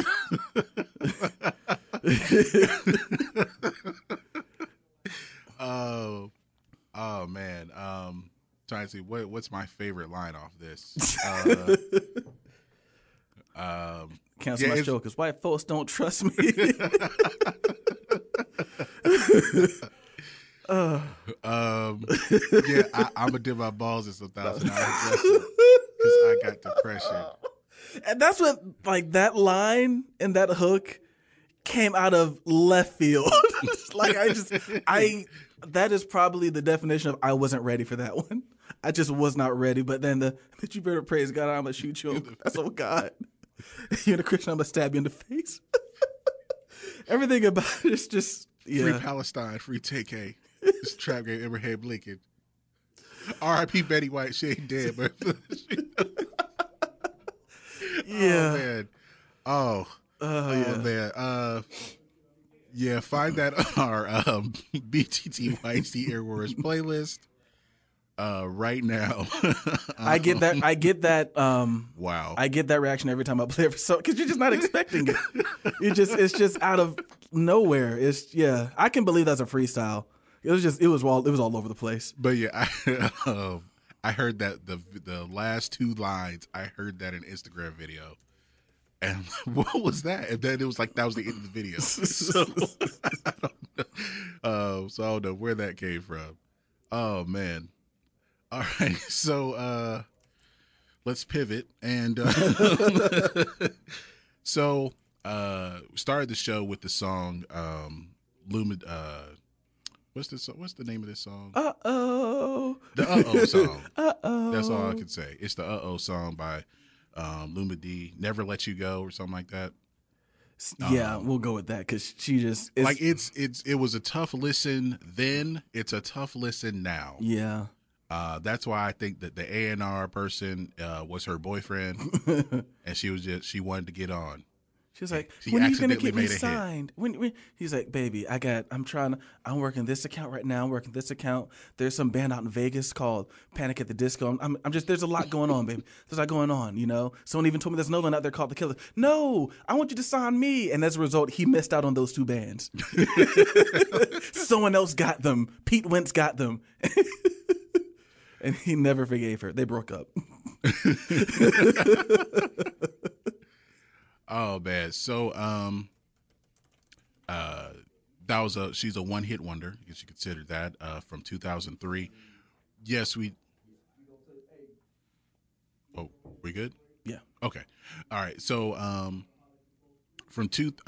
we're skipping 2002 Year of our Lord. as far as our one-hit wonders. That particular year of our Lord, we did graduate from high school. Whoop, whoop. But man, the one-hit wonders were just so. It was a lean year. Yeah, there weren't that many, but also there weren't songs that we enjoyed. And I think throughout this series, there are at least songs that we enjoyed, at least for a minute, you know. So we are skipping 2002 and moving right over to 2003. Which was a much better year for One Hit Wonders. It was much better. This was a much easier. We decided right before we started recording to skip 2002, and we were able to come up with our list for 2003 pretty quick. Yeah. So you know the rules. If you listen to this series so far, we got 2 honorable mentions each. So Ben, tell us about your first honorable mention. All right. I put this as my first honorable mention because it was a song that Greg was like, I wouldn't even put on here. I do think a lot of disrespect was given to this album. It is Blowing Me Up With Her Love by JC Chasez. If all was fair. So there's a few things that I know I've said with you if life were fair, and I've said with Chris if life were fair. The first one is if life were fair, David Ryan Harris would not be back up singing and playing guitar for John Mayer if life was fair. Mm-hmm. And the second one would be Schizophrenic would be more successful than Justified. Yes. If life were fair. But life is not fair. It is not. JC went out and made a very ambitious album called Schizophrenic. Some hits and some misses on the album. Overall, a solid record. I would almost compare it to what Fall Out Boy did with Folie à Deux, where you basically, only they did it, further into their career. You make an album that you want to make, you work with the people you want to work with. JC did that on his first album out the gate. He worked with the people that he wanted to work with. So some of the producers on there, you got Dallas Austin, you got this song. Yeah, you got the Chemical Brothers. I think he worked with Basement Jaxx. It was just a very, and for the most part, every song was different. Yeah. Hence the title Schizophrenic. And he did score a hit with this song, and it was on Drumline? It's on the Drumline soundtrack. It was also a TRL staple, but I guess partly because this was after the breakup, quote unquote, of NSYNC, and also the video features Tara Reid at the peak of her powers. Yeah, my God, how she has fallen. And this wasn't even really the lead single, was it? No, this was the lead single. Some Girls Dance with Women, which was an even better track, came out after this one. Well, this came out before. This came out when the movie came out. Yeah. It became a hit a couple months later, and then when the album came out, they just this was kind of the add-on because this is the last track on the album. Yeah, they threw it. Doesn't really fit with the rest of the album, to be honest. And I really do implore you, if you have not heard the album Schizophrenic, please go out and check it. Like, we're not just blowing smoke. It is a pretty solid album for what it was. But it seemed like all the appearances on the Wade Robson project just could not help this song. No. It just could not. He did Adidas. He did Adidas on there. Adidas on the Wade Robson project. Which was like pretty daring for a pop artist of his stature to do essentially what was like an EDM rock song. Like, it was just, who does that? Like, yeah, I like this part though. Hey, let that break down. Like that's how you knew it was in Drumline. Yeah. But otherwise, it's an enjoyable enough song. I felt like this was always the part where they cut it on TRL. Like you got like 2 minutes on TRL. Well, the video's 4.5 minutes. Yeah, you don't get a lot of You time get like 90 seconds on TRL. Like you get the amount of time it takes for some girls to scream that, oh my God, my name is Rebecca and I'm in Toronto and we love JC. Yeah! Once that happens 3 times, all right, cut it. Yeah, but I had to give him some respect because I do like JC. In my opinion, he was the best singer in NSYNC. Some people might disagree because Justin went on to be the bigger artist, but I do believe JC was, as far as a performer and a singer, he was listen to the album, he was a better singer than Justin. I feel like that's not even like an opinion, that's like a fact. It's been proven. It just is. It's just like we said, things aren't always fair. So he faded into obscurity while Justin went on to become one of the biggest pop stars in the world. Yeah. That's how it goes. It be like that sometimes. It really do. Some people, they say it don't be like that, but sometimes it do. Black science, man. I think that's how like roses are red, violets are blue. They say it don't be like that, but it do. And that is the story of Jay-Z Shazay. So yeah, I just out of how much I love the album Schizophrenic, I could not put this song on there. And actually, that's a song I often do not listen to when I listen to the album. It's very rare that I listen to it as well. I feel like there was a period of time where I did listen to it a lot just to get to the end because I kind of like that part. But like the rest of the song is kind of, it's not his best work. It is the weakest track on the album. Yeah. And it was just an add-on because it's the soundtrack song. Yeah. So that's Ben's first honorable mention. My first honorable mention, I'm trying to see what video game it was actually featured on. This was featured on Madden 04, so this was 2003. Yep. Of course. And I've met this guy in person. He is very nice. And he's doing some very interesting things to help out artists and, to for people who want to be entrepreneurs. And this is Never Scared by one Bone Crusher. Attention.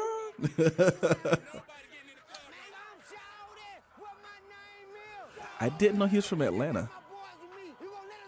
Who, Bone Crusher? Yeah. Yeah. That makes sense though. I mean, his song it's him, Killer Mike, and T.I. Yeah. So for one, that helped the song because Killer Mike, I think he just won a Grammy with Outkast, or maybe it was later that year. Then you have T.I., who was just starting to blow up. Yeah. One thing that this was the era. I'm looking at the video here, to where it's like a comic book basically. Yeah. Bone Crusher is like 400 easy, 400 pounds easy. Yeah, he's a big dude. But he's like Godzilla taking over Atlanta. But this is also the era of the throwback jersey. Or just the jerseys in general. Yeah, jerseys. People were wearing jerseys quite a bit. He made some interesting choices here. One, Jeff George. Hold on. Okay, so he's going Atlanta Falcons quarterback, okay. Jeff George. Okay. But also, or maybe he just knows him, or he's a Florida State football fan like me. Peter Warwick. Peter Warwick? Peter Warwick. Okay. Is the other jersey he wears in the video. All right. Yeah, that's all right. Yeah, that's a little okay. So this is the original version with Killer Mike and T.I. Okay. There's also a takeover remix which features New York rappers Cameron, Jadakiss, and Busta Rhymes. And also this came out right when baseball season started, so the Braves used it as their theme song. Nice. But yeah, this is his only charting single. It peaked at number 26 on the Hot 100. Number 8 on the Hot R&B hip hop singles, aka the Black singles. we got to have that episode about these chart names. Yeah. I thought it was nominated for a Grammy, but perhaps not. I saw a tweet today, and I thought hearing the beginning of this song makes so much sense. It says, so much of the late 2000s music was like, we're falling in love in this club. We're all family in this club. We're having the time of our lives in this club. Like, WTF, we got to go back to the club. We're probably going to hear this on quite a few of the songs we're going to play today about, it's all about the club. We got to go to the club. Like, what was going on in the club? Like, why aren't we in the club anymore? Take your cookie. Oh, God. Oh, God, I forgot about that line for a second. Man, he raps he raps like he talks. Not as many big words when he raps. Yeah. But yeah. Well, there was that time where he tried to throw something in there. I know in that verse for Swagger Like Us, he does try to throw some big words in there, and it's just like, T.I., man, that's not your style. Don't force it, man. That's not your style, man. All right, so that is that's my first honorable mention. Ben, your second honorable mention. All right, so this one, I swear it sounds like that You Can't Hurry Love song. It sounds like the bass line of that. I feel like if that came out now, they'd probably get sued. But Are You Gonna Be My Girl by Australian standout Jet. They heavily influenced by AC/DC. I'm not just saying that because they're Australian. Like, you can clearly hear it, especially in Cold Hard Bitch, which was their other single that was popular but not as popular and didn't really chart. But like this one, I think this song really succeeded because it's so danceable. Like, you put this on and like as soon as you hear that opening bass line and the tambourine, like it's a call to get to the dance floor because it's dance rock, and I'm pretty sure it probably falls into stripper rock too. Like, you probably hear this at some strip clubs. It's a Pink Pony song. Yeah, on the other side of town, the nicer side of town. You're not going to hear this at Strokers and Blaze. No. You're not going to hear this. This is Cheetahs. Yeah, this is Cheetahs. This is Strippers down in Warner Robins. Warner Robins making, yeah. Yeah. But yeah, it's a fun song. It's like I said, it's very danceable. Took the world by storm. Like, the video was in black and white. They looked like a rock band. Like, they had that aesthetic to where you're like, they got the denim on, the boots. I think the lead singer played a flying V in the video. Like, the lead guitarist did. Okay. I know there's a flying V in the video. Yeah. I wonder if he even played it for real, or if the guy was just like, "Here, this is your guitar now." He's like, I don't play this. He's like, "You do now," and he gave him a cigarette or something. I'm like, you have to look rock and roll, and they looked rock and roll. They look like a band that is teleported from 1978. Yeah, this was totally a band that was born in the wrong decade. Yeah. So this song is their highest charting song in America, at number 29. And yeah, this is, but not their highest charting single in their native Australia. Yeah, I think they're still popular in Australia. They had a few other songs from is this called Get Born? Get Born. That were, because I know this was on TRL, and they got some play on TRL, but like Are Gonna Be My Girl, Roll Over DJ, Look What You've Done, and Cold Heart Bitch were all singles, just none of them met our criteria. You know what this song also has in common with Bone Crusher? What else? They're both on Madden 2004. Really? It's on Madden 2004 as well? Yes, wow. I'm trying to think, did I have Madden 2004? That was the one with Vic. I did not have that one. I had that one. I remember it was either you or Abe would bring it over, though, because that was the year that they had the quarterback vision. Yeah. And Michael Vick's was really small.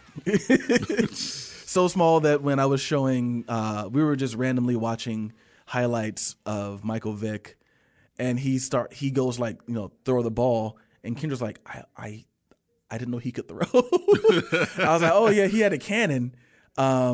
He just didn't do it often. Nope, He's like, I just thought he couldn't throw. I was like, oh yeah, and then like there was some play where he just throws like a 70-yard pass, like effortlessly. I was like, man, Such potential.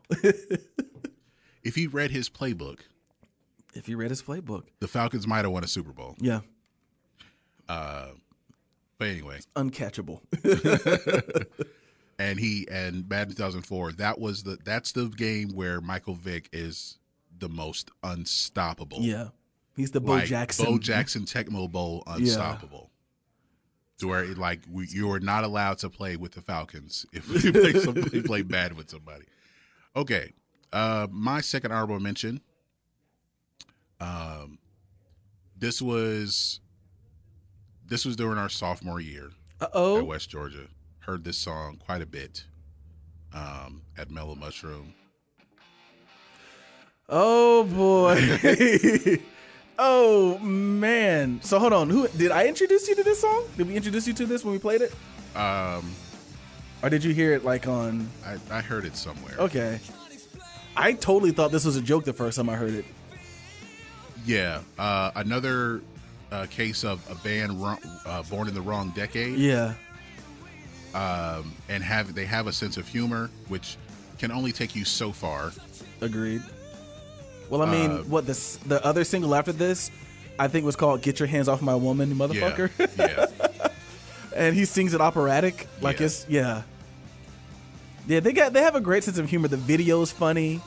Their subsequent videos were kind of funny too. And then they tried to be a little more dramatic, and it just didn't work. Like, it's hard to take them serious. No, yeah. Pretty much. This is, if people ever recognize, I Believe in a Thing Called Love by The Darkness. They are from the UK. This came out September 2003. This did not chart in the Billboard Hot 100, but it was number 9 on the modern rock tracks and number 35 on the mainstream top 40, which is somehow different from the Billboard Hot 100. Okay. Yeah, it's but it was your head will number explode if 1. you try to think about it. It was number 1 on the UK rock and metal charts, the UK indie charts, number 2 on the UK singles charts, and it also went number 1 in Canada.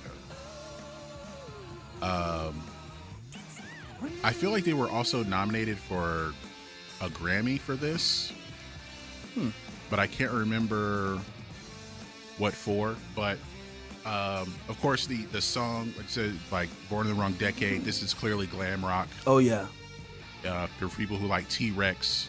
That is not a name I've heard in a while. T-Rex. Oh, or the God. New York Dolls, or some of those kind of bands. Oh yeah, they would have killed it in the late 70s, early 80s.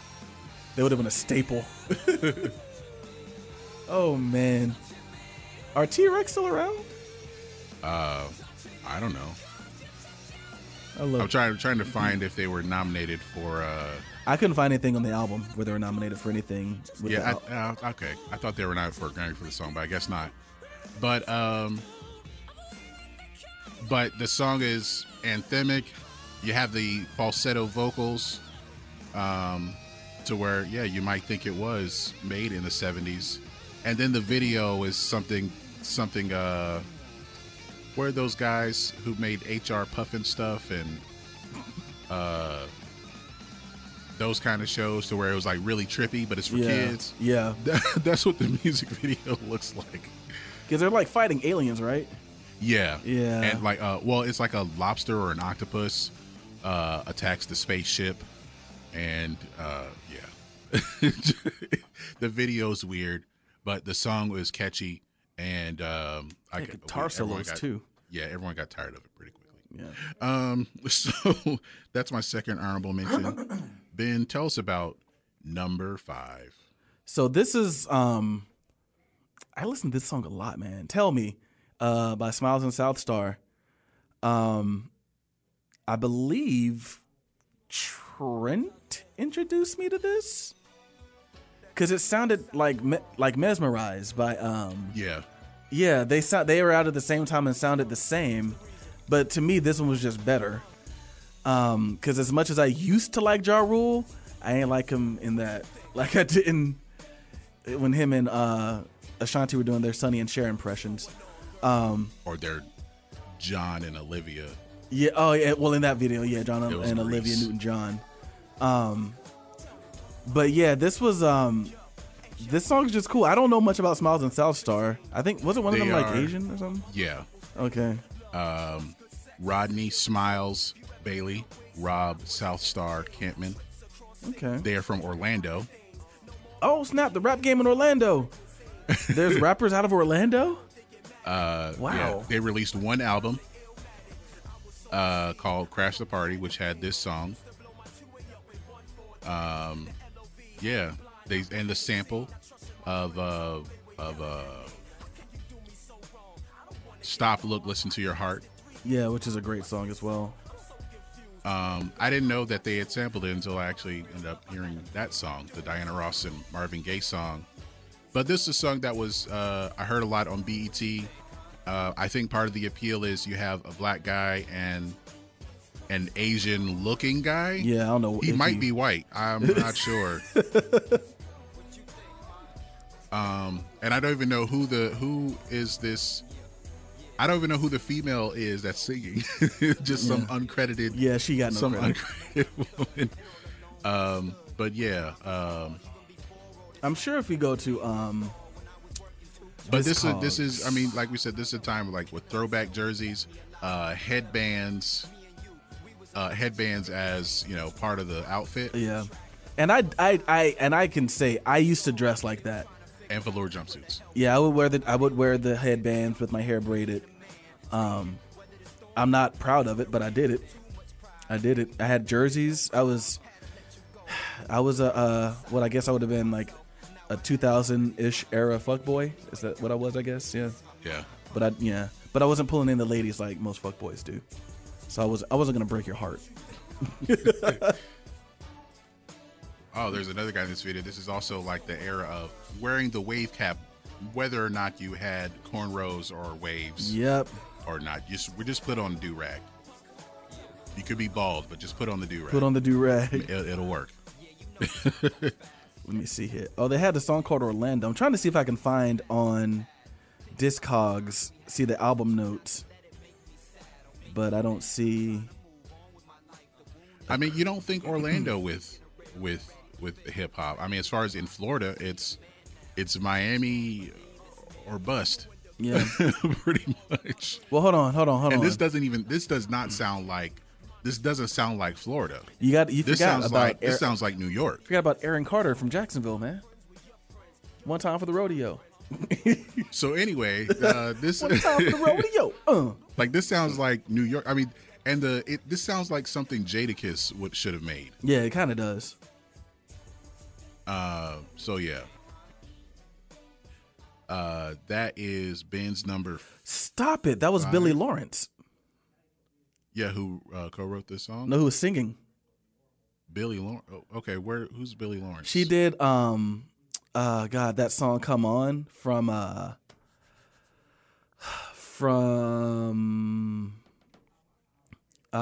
with MC Light from Set It Off soundtrack. Yeah, Come On. She was basically a racially ambiguous R&B singer. But that was her hit was Come On. She didn't really have anything else, and she's on Tell Me with Smiles and South Star. Holy crap. That's wild. Yeah, that was Billy Lawrence. Yeah, you wouldn't. She was a no-hit wonder. She did not have it. No. That's the biggest thing she's ever been on. Okay. Well, moving on.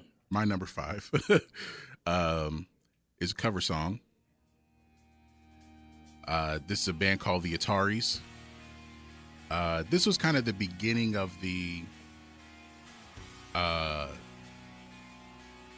this was the beginning of the rise of the emo pop rock band. Mm-hmm. The Ataris definitely had that with the bob haircuts. Yeah. Lots of wristbands and eyeliner and labrae piercings. So this is a cover of Boys of Summer by the Ataris, originally by Don Henley. This definitely, I have no proof, Was this the song that inspired the Pop Goes Punk series? So I wouldn't say that it necessarily influenced it or inspired it. I think this was basically because I remember the first times I started hearing Pop Goes Punk, or Punk Goes Pop, excuse me, was when I was a freshman. But no one was doing great quality covers of the songs in the studio. Like, they were very hastily thrown together, but they were still gaining traction around the internet. And I think basically, and this is just, in my opinion, back then you had two bands. You had one band that people thought was going to break from this, and it was New Found Glory, because New Found Glory was doing a lot of covers at the time, but not really releasing them as singles. Like, it'd just be like an unreleased EP or something. And then next thing you know, the Ataris come out of nowhere doing this song. Alien Ant Farm, of course, did Smooth Criminal, but I would not define Alien Ant Farm as a punk band. They were more like a modern rock band with some elements of punk. But this was the first time that we saw like a true punk band release a song like this, get it on pop radio, and to where like it became the song of the summer of that year. Like, So Long Astoria came out that year. It becomes the song of that summer. Pepsi Smash comes out that year, and they opened the entire series with this song. Like, that's how big this song was that year. It was a good year for them. Yeah. The only change that they made, I mean, the song is co-written by Don Henley and Mike Campbell. The only change that they made is that in the that line right there, they say a black flag sticker on a Cadillac instead of a deadhead sticker. Yeah. But I think the sentiment is the same, to where the line was written to where Don Henley wrote a lot of songs about getting older and thinking about the past, about nostalgia, being nostalgic, and he wrote that he saw an expensive Cadillac. Which he said is the status symbol of the right-wing upper middle class, and all the guys with the blue blazers with the crest and the gray pants, and he saw a Grateful Dead bumper sticker on that car. It's quite the juxtaposition. Yeah, and I guess nowadays to see a black flag sticker on a Cadillac would be, yeah. And this song, this version of the song charted at number 20 on the Hot 100, number 2 on the Modern Rock tracks, and number 10 on the Top 40 mainstream tracks. I'm trying to think what would be, because this song is, now almost 20 years old. And what if it were to be covered again? What would be the new band to see on a Cadillac now? That'd be interesting. Like maybe Green Day? Nirvana, Green Day, some grunge band. Saw a Soundgarden sticker on a Cadillac. Pearl Jam. Pearl Jam. Yeah, Pearl Jam. A Pearl Jam sticker on. Yep, that fits. Better. Oh, that's perfect. Hell, we might start putting that in there now. You do this again if you do that song. All right, so that was my number 5. So Ben, tell us your number 4.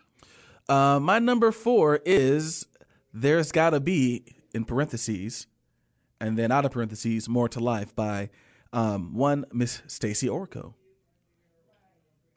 There's playing an ad, so who was just absolutely adorable in this video. She's a Christian singer, so she's not gonna look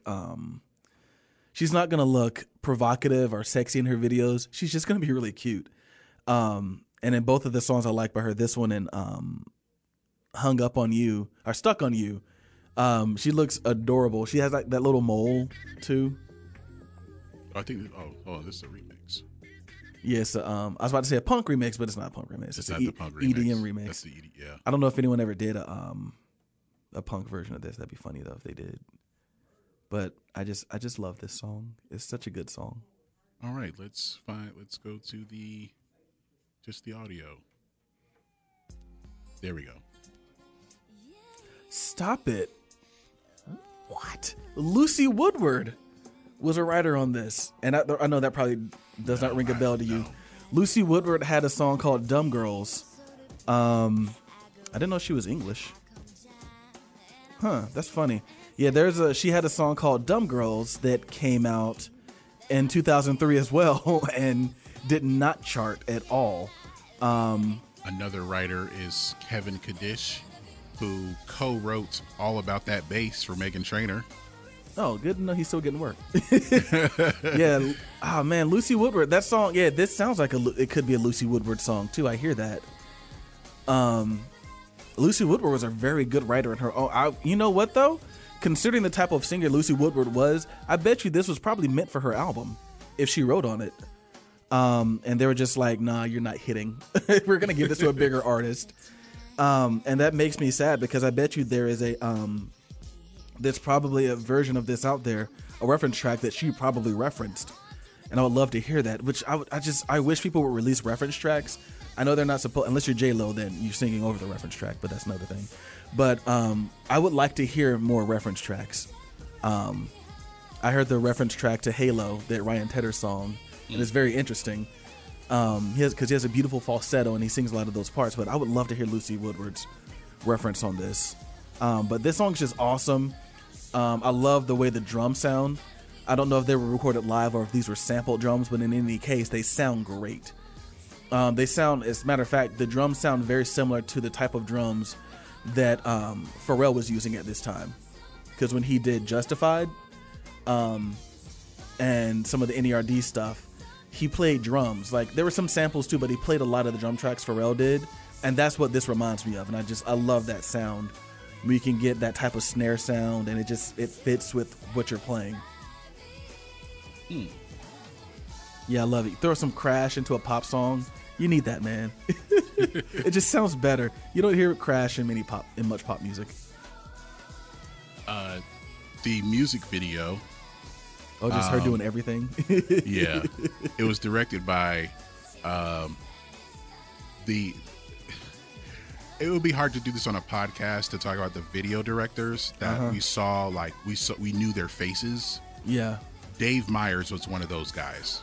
I've heard of him before. What else did he? What else did he direct? He did a lot, especially in the 90s. He did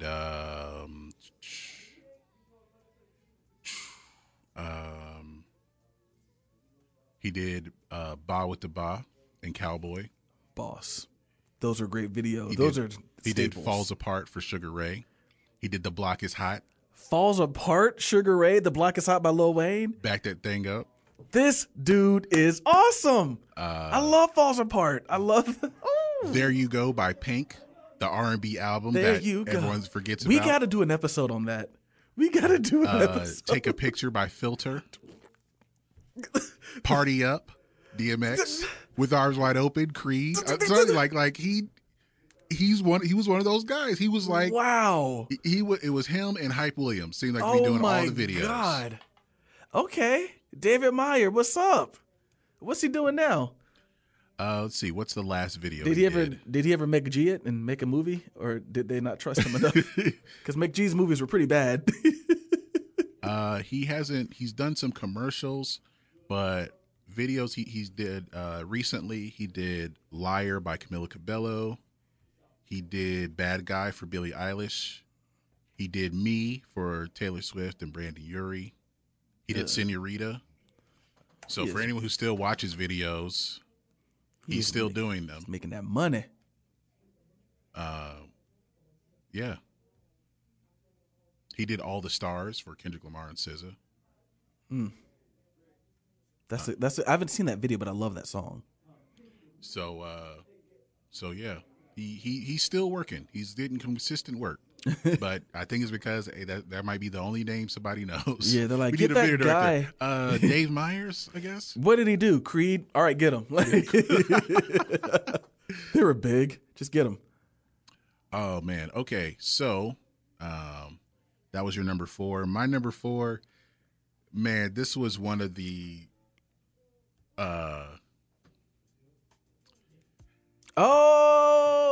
this is a song that I thought was a joke. Me too. Oh my God. Yeah, this is Yeah. Because this guy, I'm not going to say he's not the best singer. No, he can't sing. He can't. Oh, man. This is Iman. And the song is the official title of the song is Fuck It, I Don't Want You Back. That is the official name of the song. But the I guess to promote it, it was just called I Don't Want You Back. Yeah. He wrote this song obviously about a breakup. What a breakup. Yeah.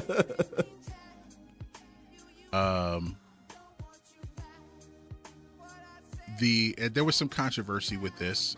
He actually wrote this song for a female singer named Frankie, and he picked her to record the song, but he ended up singing it himself. So this might be the reference track. Maybe. And someone's just like, let's do it. Let's use it. Yeah. Him and Frankie did not have a relationship, because she has her own answer song called Fuck You Right Back. Yeah. And that was because I remember that was the urban legend back then, because we didn't have things like social media. Yeah. So there was nothing to confirm that they were or were not. It was just assumed that was his girlfriend, and that's who the song was about. Only later to find out it was written for her, and she just never got to do it. Yeah, pretty much. This was a song that It's funny. I think MTV was slow to pick up on it. BET had all kinds of fun with it. And it's one, like I said, I thought it was a joke because like this guy cannot sing at all. Yeah. And he's in the video putting it down though in the studio. He's like, I'm doing it, man. Oh, there was some this was an emotional video. Yeah. He's out by the Brooklyn Bridge crying. There's him in the studio singing the song. Probably crying. Still crying. I don't want her back. I don't want her back. Oh man. He does the damn thing on this. Somehow this song made it to number 16 on the Hot 100. But it was number 1 in the following countries: Australia, everywhere. Austria, Belgium, Denmark, Germany, Ireland, Italy, the Netherlands, New Zealand, Norway, Scotland, Sweden, Switzerland, and the UK. Yikes. That's a lot of places. I don't know any other songs by this guy. I wonder if this guy played it like proms. All right, guys, it's slow dance time. and then this is when that couple, they've been together all through high school, but they're going to college in different states, and this is when they break up. One's going to big tech, and the other's going to big state U. If you haven't seen He Got Game, go see He Got Game, and you'll get that reference. I hope you will at least. All right, man. So that was my number 4. So Ben, we actually have the same number 3. I thought we had the same number. We do have the same number 3? We have the same number 3. Oh, sweet. Okay. So this song, another one that couldn't tell if it was a joke or not. And I didn't know the guys in this band were they've been around for a while. Yeah, that's what's kind of funny about it. I guess you just kind of think that when there's a one-hit wonder, it's their first single, maybe second. But no, they Welcome Interstate Managers was their third album. I think the only time I heard of them was in high school because they did a cover of Baby One More Time. And that's where I'd heard of them. So when the song came out, I was like, okay, it's that band. But they heavy influences you can kind of tell from bands like The Cars. You could maybe say they're one of those bands that was from the wrong decade. What's that guy's name who did Cruel to Be Kind? God, not Marshall Crenshaw, is it? Nick something. Yeah, I know who you're talking about. Cruel to be kind. Nick Lowe. Nick Lowe. Yeah, Yeah. I could hear that too. Yeah. Oh, Marshall Crenshaw did do a cover of it. Okay. I knew I'd heard. I was like, I think Marshall Crenshaw was involved in that. Yeah, but yeah, just you can hear all the power pop influences. Like it's without the modern production, this would have in the 80s this could have passed as a song. And you know how we talked about how in the LimeWire Kazaa era, songs would be credited to the wrong band. Oh yeah. So who did people think did this song? I imagine the Cars. No, Who? more contemporary to Fountains of Wayne. I'm trying to look here and see if I can tell who do they think. Bowling for Soup. I could hear that. I could hear that. Yeah. Which a lot of people don't realize that SR-71 song, or their song 1984 was a cover too. Yeah. Covered by SR-71. But yeah, I hear, like when I hear the song, I hear the Cars. I hear Just What I Needed. Yeah. I hear a little bit of Rick Springfield as well, who I was listening to a podcast about him today. Very interesting. But it's so catchy though. And then the video, of course, back when videos really meant something, and probably would have gone viral today, has the little kid who's he's over there he's quote unquote dating a girl, but is into her mom. Yeah. So yeah, it's just kind of funny. I think I saw something that like showed all the people grown up, because I mean this was about 16 years ago, so yeah. Everyone's grown up now. So that I think that girl's like 30 now, and yeah. I'm trying to see if they had the names of the other actors, but Rachel Hunter is the mom. Interestingly enough, because of the Cars influence, yeah, they hope to get Paulina Poroskova. Oh, Rick Ocasek's wife. I remember a rumor going around at the time, I don't know if this was ever confirmed, that the girl was Rod Stewart's daughter. I don't know. I heard that rumor. I don't know. I don't remember who the guy was though, the little kid. But yeah, that rumor was going around for a while. Like, oh yeah, that's Rod Stewart's daughter, and everyone was like, oh, okay. But I don't know. I saw something maybe a couple of years back though that talked about where they were, and like, oh yeah, check out the girl from Stacey's mom. Check out the guy from Stacey's mom. And this isn't the first time we have referenced Fountains of Wayne. Adam Schlesinger, the lead singer and co-writer of this song, co-wrote. Wait, let me see if it wrote or co-wrote. Wrote by himself That Thing You Do. Oh yeah, he did. Okay. So it is his second time for him being featured on our podcast. So he has the hit song, which was like what, 3 or 4 years apart. Mm-hmm. But yeah. So how did this song do? On the Hot 100, it peaked at number 21. This is their only single to be on the Hot 100. Number 3 on the mainstream top 40, number 20 on the adult top 40, and it was number 6 in Scotland and number 9 in Ireland. So looking here, Gianna Distinka was Stacey. She was born in 1989, so that makes her 30 now. She only did like one thing since then. It was a short film. Matthew Felker was the masseuse. Never mind. Shane Habucha was Stacey's boyfriend. He's done quite a bit since then. I feel like he did someone like Disney or Nickelodeon or something. He was. He looks like he was a regular cast member or a recurring cast member on Everwood.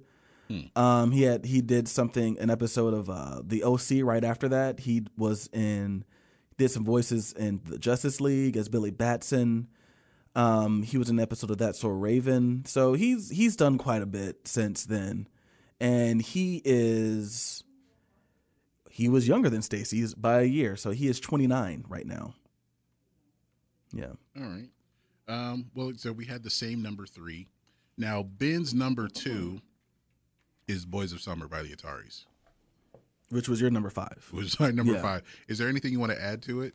I used to listen to this on the train to Maxway every day when it came on, when I could catch it. But yeah, there's not much else to add to that. It's a great song.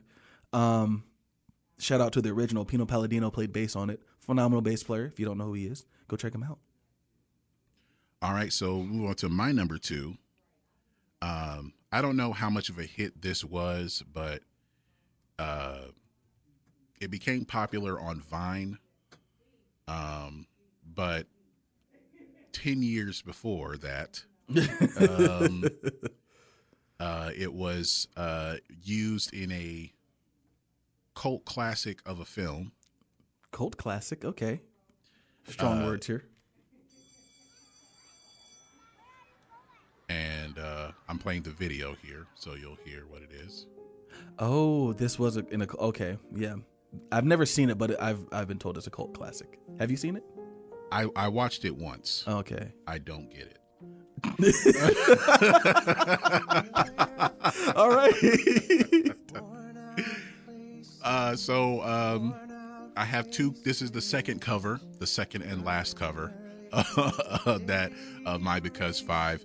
This is Mad World by Gary Jules. It's credited as Michael Andrews featuring Gary Jules, but it's Gary Jules singing it. Yeah. Michael Andrews produced it. This song was featured in the film Donnie Darko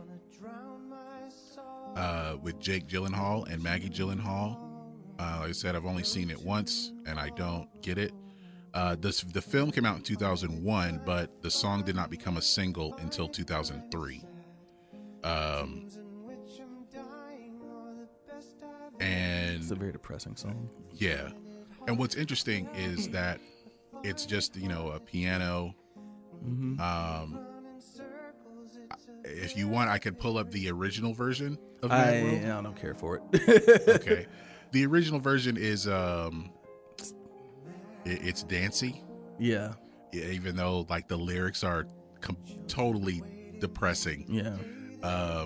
The dreams of which I'm dying are the best I've ever had. Yeah. Imagine someone like dancing to that. Dancing Actually, very slowly. in the video, the Tears for Fears video, the one who commonly has the longer hair, he's the one. He's like really getting into it with dancing. Yeah, it's a weird. It's a.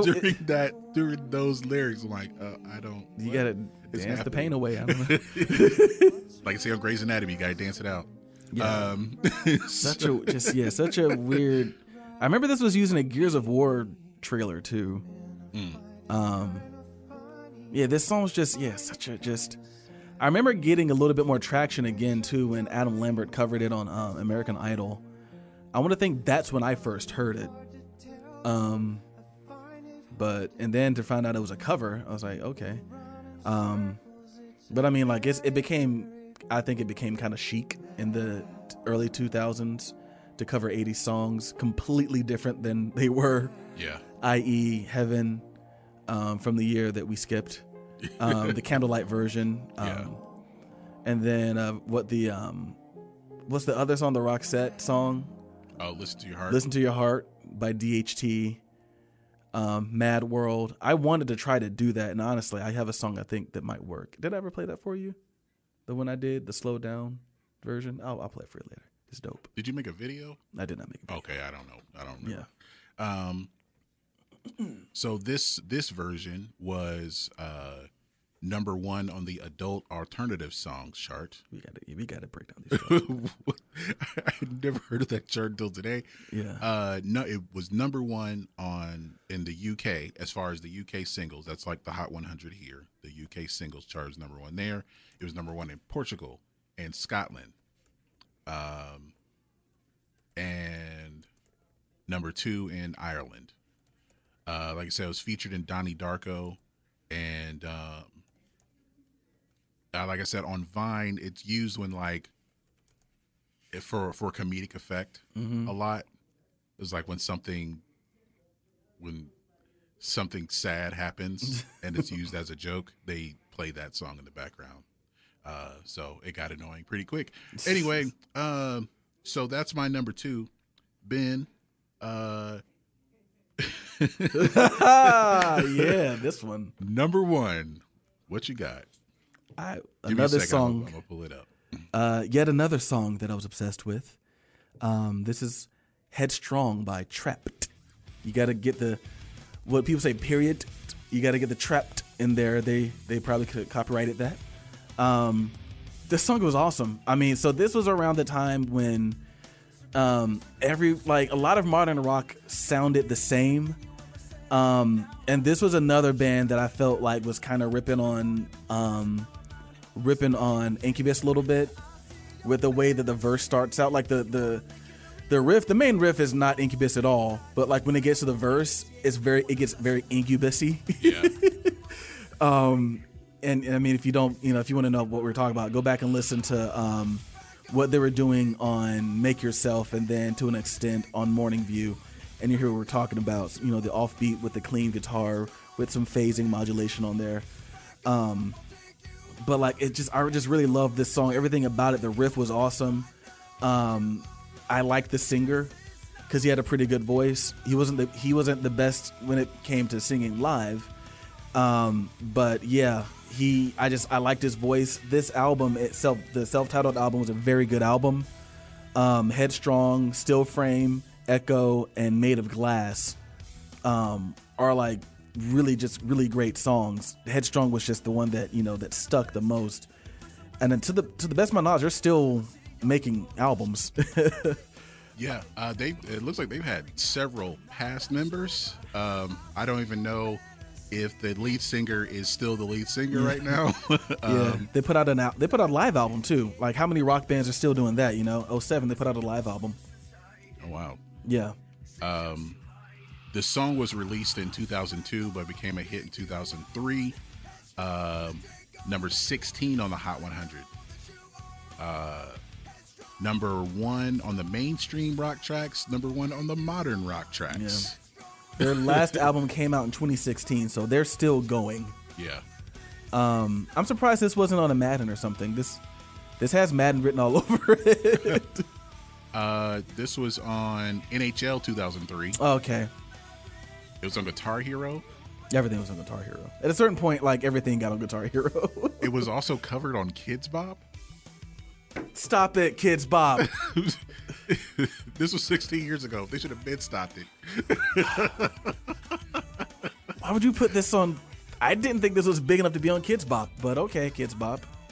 I know all about your motives inside. Decisions to hide. Back off. It looks like in 2018, an official poll by Ultimate Guitar saw the site's users rate Headstrong as having the 4th worst riff of all time. Stop it. What? This riff was awesome. I want to see who they got. Let's see. They had it number 4. Who was worse than that? Sweet Child of Mine. Okay, see, now they're just trolling. I don't like that riff either, but it's not one of the worst of all time. Behold the Octopus. There's a song called Alcoholocaust. Okay. And number 1 is Imagine Dragons' Top of the World. Okay, when you let the message boards decide. Yeah. Yeah. Smash Mouth All Star was number 13. Muse's Psycho is number 7. Yeah, some of these songs I've never heard.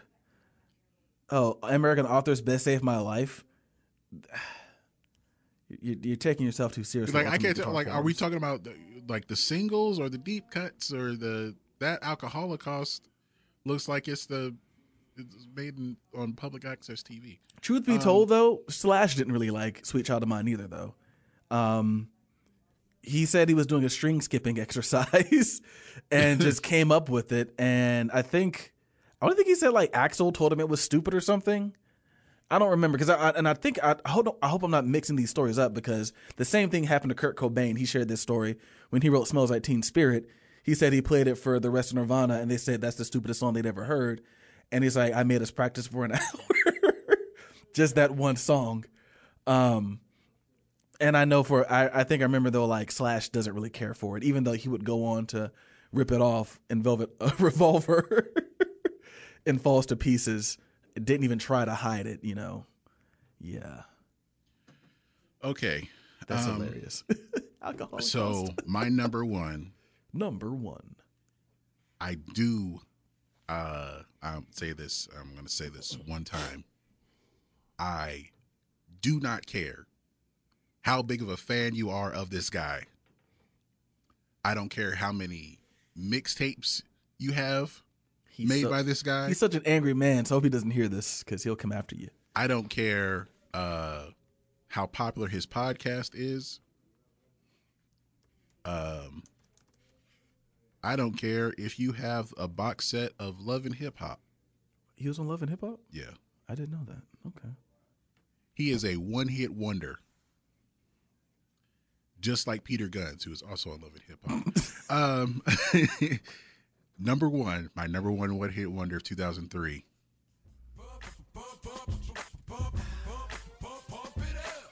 I'll fight you, man. I'll fight you, man. Somebody out there said, I'll fight you, man. He the one-hit wonder, man. He the one-hit wonder. I'm having to go to his discography to find singles to fight you on this. He was good luck. Wow. Ooh. Ooh. I'm waiting. Ooh. Yeah, this is ugly. Who's gonna defend him? Mm-hmm. Nah, yeah, he's a one-hit wonder. Yeah. Even the songs he was featured on didn't do well. Yeah.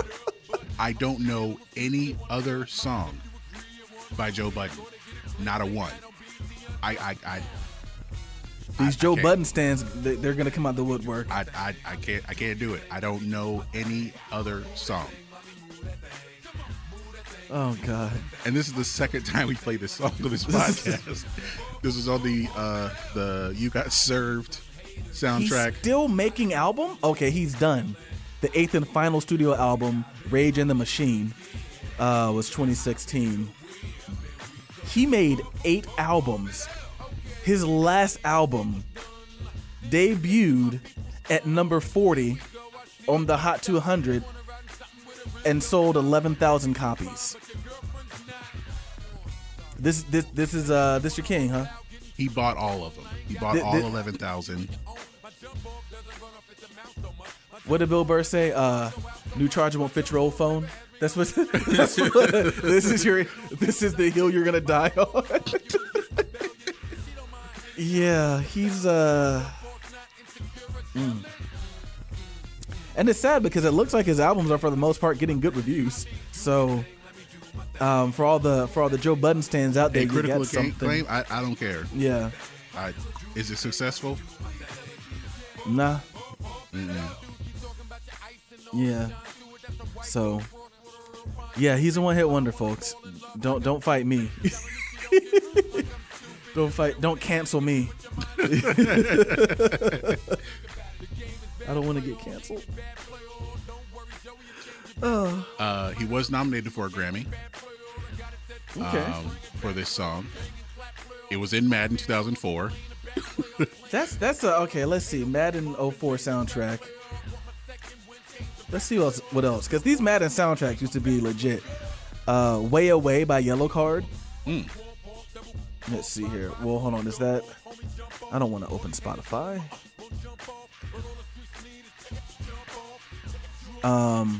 These Days by Alien Ant Farm. Action by Blink-182, which was a pretty good song. Bubba Sparks, Back in the Mud. I don't know that one. Of course, Never Scared. Jet, Are You Gonna Be My Girl? Pump It Up. Action by Killer Mike. And that's after Way Away, yeah, it gets a little like The Roots, Rock You, Soil, which was like a really heavy band. Seraphim, Red Cafe, Outkast had a song called Church. I'm not familiar with that one. Thrice, All That's Left. Oh, Church was on Speakerbox. Okay. Which was everywhere.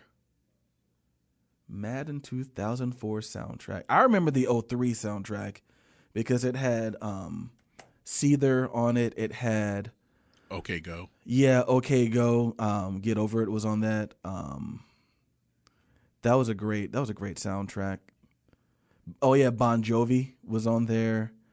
Had PE. Karashi, who was on another. That was on one of our lists, right? No.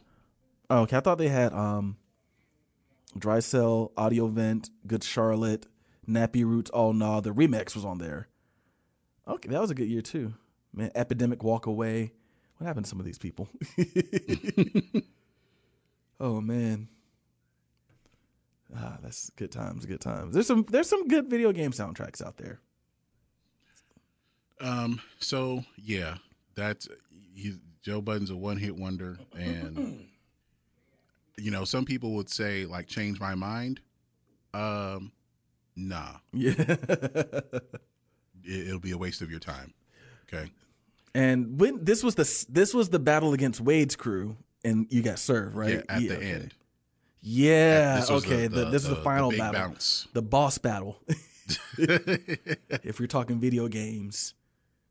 Yeah. Where they were like, I want straight hood. What? Look, Kim. Lil' Kim, and the last thing that we the last thing we saw her in original form. Her illustrious career. The Lil' Kim. All right, so we can get to my earworm of the week. This is a song I added to my workout playlist. I have a remix on my We Lit playlist, but I've been listening to the original version more. This is an artist named Wafia. Huh? But what? Wafia. Wafia. Okay. Spelled like mafia. Okay. With a W. Yes. Okay. I'm not sure exactly where she's from. But this sounds like a song that would be in a romantic comedy or something. That's awesome. She's from Australia. Okay. She is of Iraqi and Syrian descent. Get it, girl. And born in the Netherlands. She is very worldly, it looks like here. And with a couple of her songs, she's gotten a cosign from Pharrell. That's what's up. Okay. But this song, like I said, this is the original version of the song that I've been listening to as well. It's called I'm Good. This actually came out a year ago, but it was on my Discover Weekly, and I rather enjoy it. So this is I'm Good by Wafia, and we'll be right back.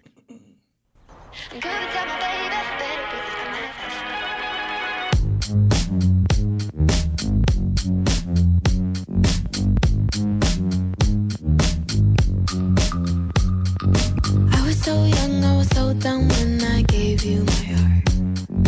Think you're so mean, think you're so clean in your old classic car. But honestly, looks can be deceiving, you look good from afar. But when you're up close, you're a loser and you lower the bar. Ooh, finally got back everything I gave to you. Every part of me that I left in your room. Now I really don't care what you do or who you do it with. I really don't care. I think I just quit. I was bad, now I'm better. I was sad, now I'm better. Looking back, I know you were no good.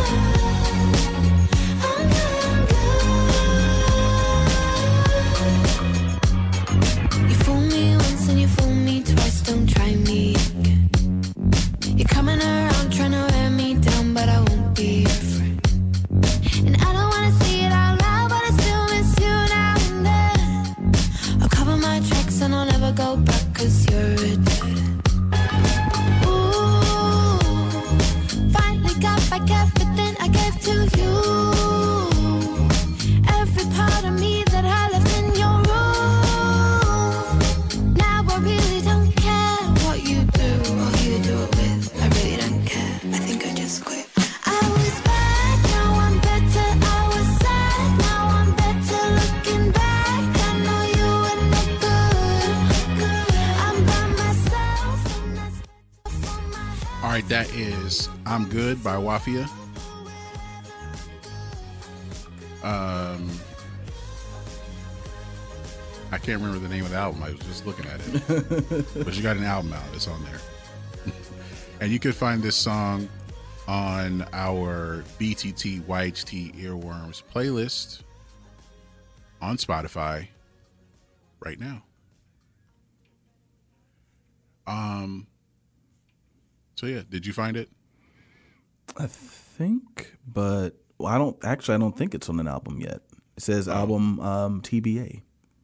Okay, well, it's a single still. Yeah. And it has, I think the single has some other remixes on it as well. So if you're interested in that. Well, that'll bring us to the end of our program. It took us a while to get there, but we made it. Well, it was a fulfilling episode with a lot of information, you know. I like to think that people don't just come for the topic, but they come for the extra. I don't know what they come for. We should do a poll to see what they come for. Yeah, who knows? Well, Ben, can you tell the people where we can be found? Right now we can be found in the studio. Well, yes. Yeah. Technically, That's yes. a bad joke. There's a subreddit that I subscribe to called Technically the Truth, and that would be on there. So if you're listening to us, thank you. You found us. Now, how did you find us? Well, the first place we could be found is our Facebook page, facebook.com/by the time you hear this. Our website, www, which stands for World Wide West. I'm kidding. World Wide Web. By the time you hear this.com. If you want to check us out on the gram, you can check us out at By the Time You Hear This. Now, the website is spelled with the word you, as well as the Facebook. However, our Instagram and our email address, which is by the time you hear this at gmail.com, are instead spelled with the letter U, and that is because we be urban. Yeah. I'll usually have another queep. And not under investigation. Yeah, we're unimpeached. We're unimpeachable. Yeah. Word. Word to your mother. But okay, yeah, so I hope you got all that. The Instagram and the Gmail. Now, if you want to listen to us via podcast, as many people do, to avoid maybe the annoying busker, or maybe you're on the train and, you know, someone's cranking that Soldier Boy. If you don't know what I'm talking about. Still? I don't know. That video was funny. There's a video from years ago. And one of the earliest viral Yeah, videos, she was going crazy. So go check that out. But Soldier Girl. Yeah, Soldier Girl. Yo! Did that play at my wedding? I don't know. You know what? It didn't play at the wedding. It played, I was at a hotel. Okay, never mind. On my honeymoon, it played at a party on my honeymoon. Because I remember everyone started cranking that. And there was like this group of black girls who could do it and nobody else really knew how to do it. And it was kind of funny. But I digress. So if you want to listen to us in podcast form, if you got an iPhone, easiest way is going to be checking us out on the iTunes podcast or the Apple Podcast app. Easiest way. If you have an Android phone, Google Music. Also, you can, if you got to get creative, you can get some of these third-party apps like Castbox, Overcast, Satchel Podcast Player. You can get TuneIn Radio.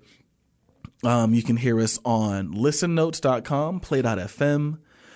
You can also check us out on the Fi, and that's Spotify for the uninitiated. You can check us out on there. Only the last 100 episodes? Yes. Okay. So the last 100 episodes or so. If you really want to get though into the meat of it and you don't have an iPhone, go to Castbox because everything is there. That's actually a phenomenal app. If you just want a smorgasbord of podcasts, everything's going to be there. You can check us out. We really appreciate the listens, and leave us a review. We'd really appreciate that as well. Is continue to listen, and if you download it, we will. Right now, there have been some more categories as far as podcasts, and I put us in the music history category. Okay. And right now, there are only like 6 music history podcasts on Podomatic at least. Okay. And we're like number 4, and like, okay, I know we can do better than that. Yeah, we're music historians, I would say. We have a fairly large knowledge of music history, popular music history. So. Yes. All right, so we're going to end the show with we always hear one of these songs, one of these silly songs, and we know, like, okay, we're not going to hear any other song from this guy, but we'll enjoy this one song while it's here. So it's a guy by the name of Hitman Sammy Sam. Oh, yeah. And for all of those who have married women who already have children by other men, and you are now the stepdaddy, and you're not getting the respect you feel you deserve, and you just want your respect from the children, just like you have the love from your wife. Mm-hmm. This song is for you. So this is you so mad. You were just so mad. Mm-mm-mm. So this is Stepdaddy by Hitman Sammy Sam. Thank you everybody for listening, and we'll talk to you very soon. Peace. Peace. This for the stepdaddies, do the stepdaddy, do the stepdaddy, do the stepdaddy, do the stepdaddy, do the step.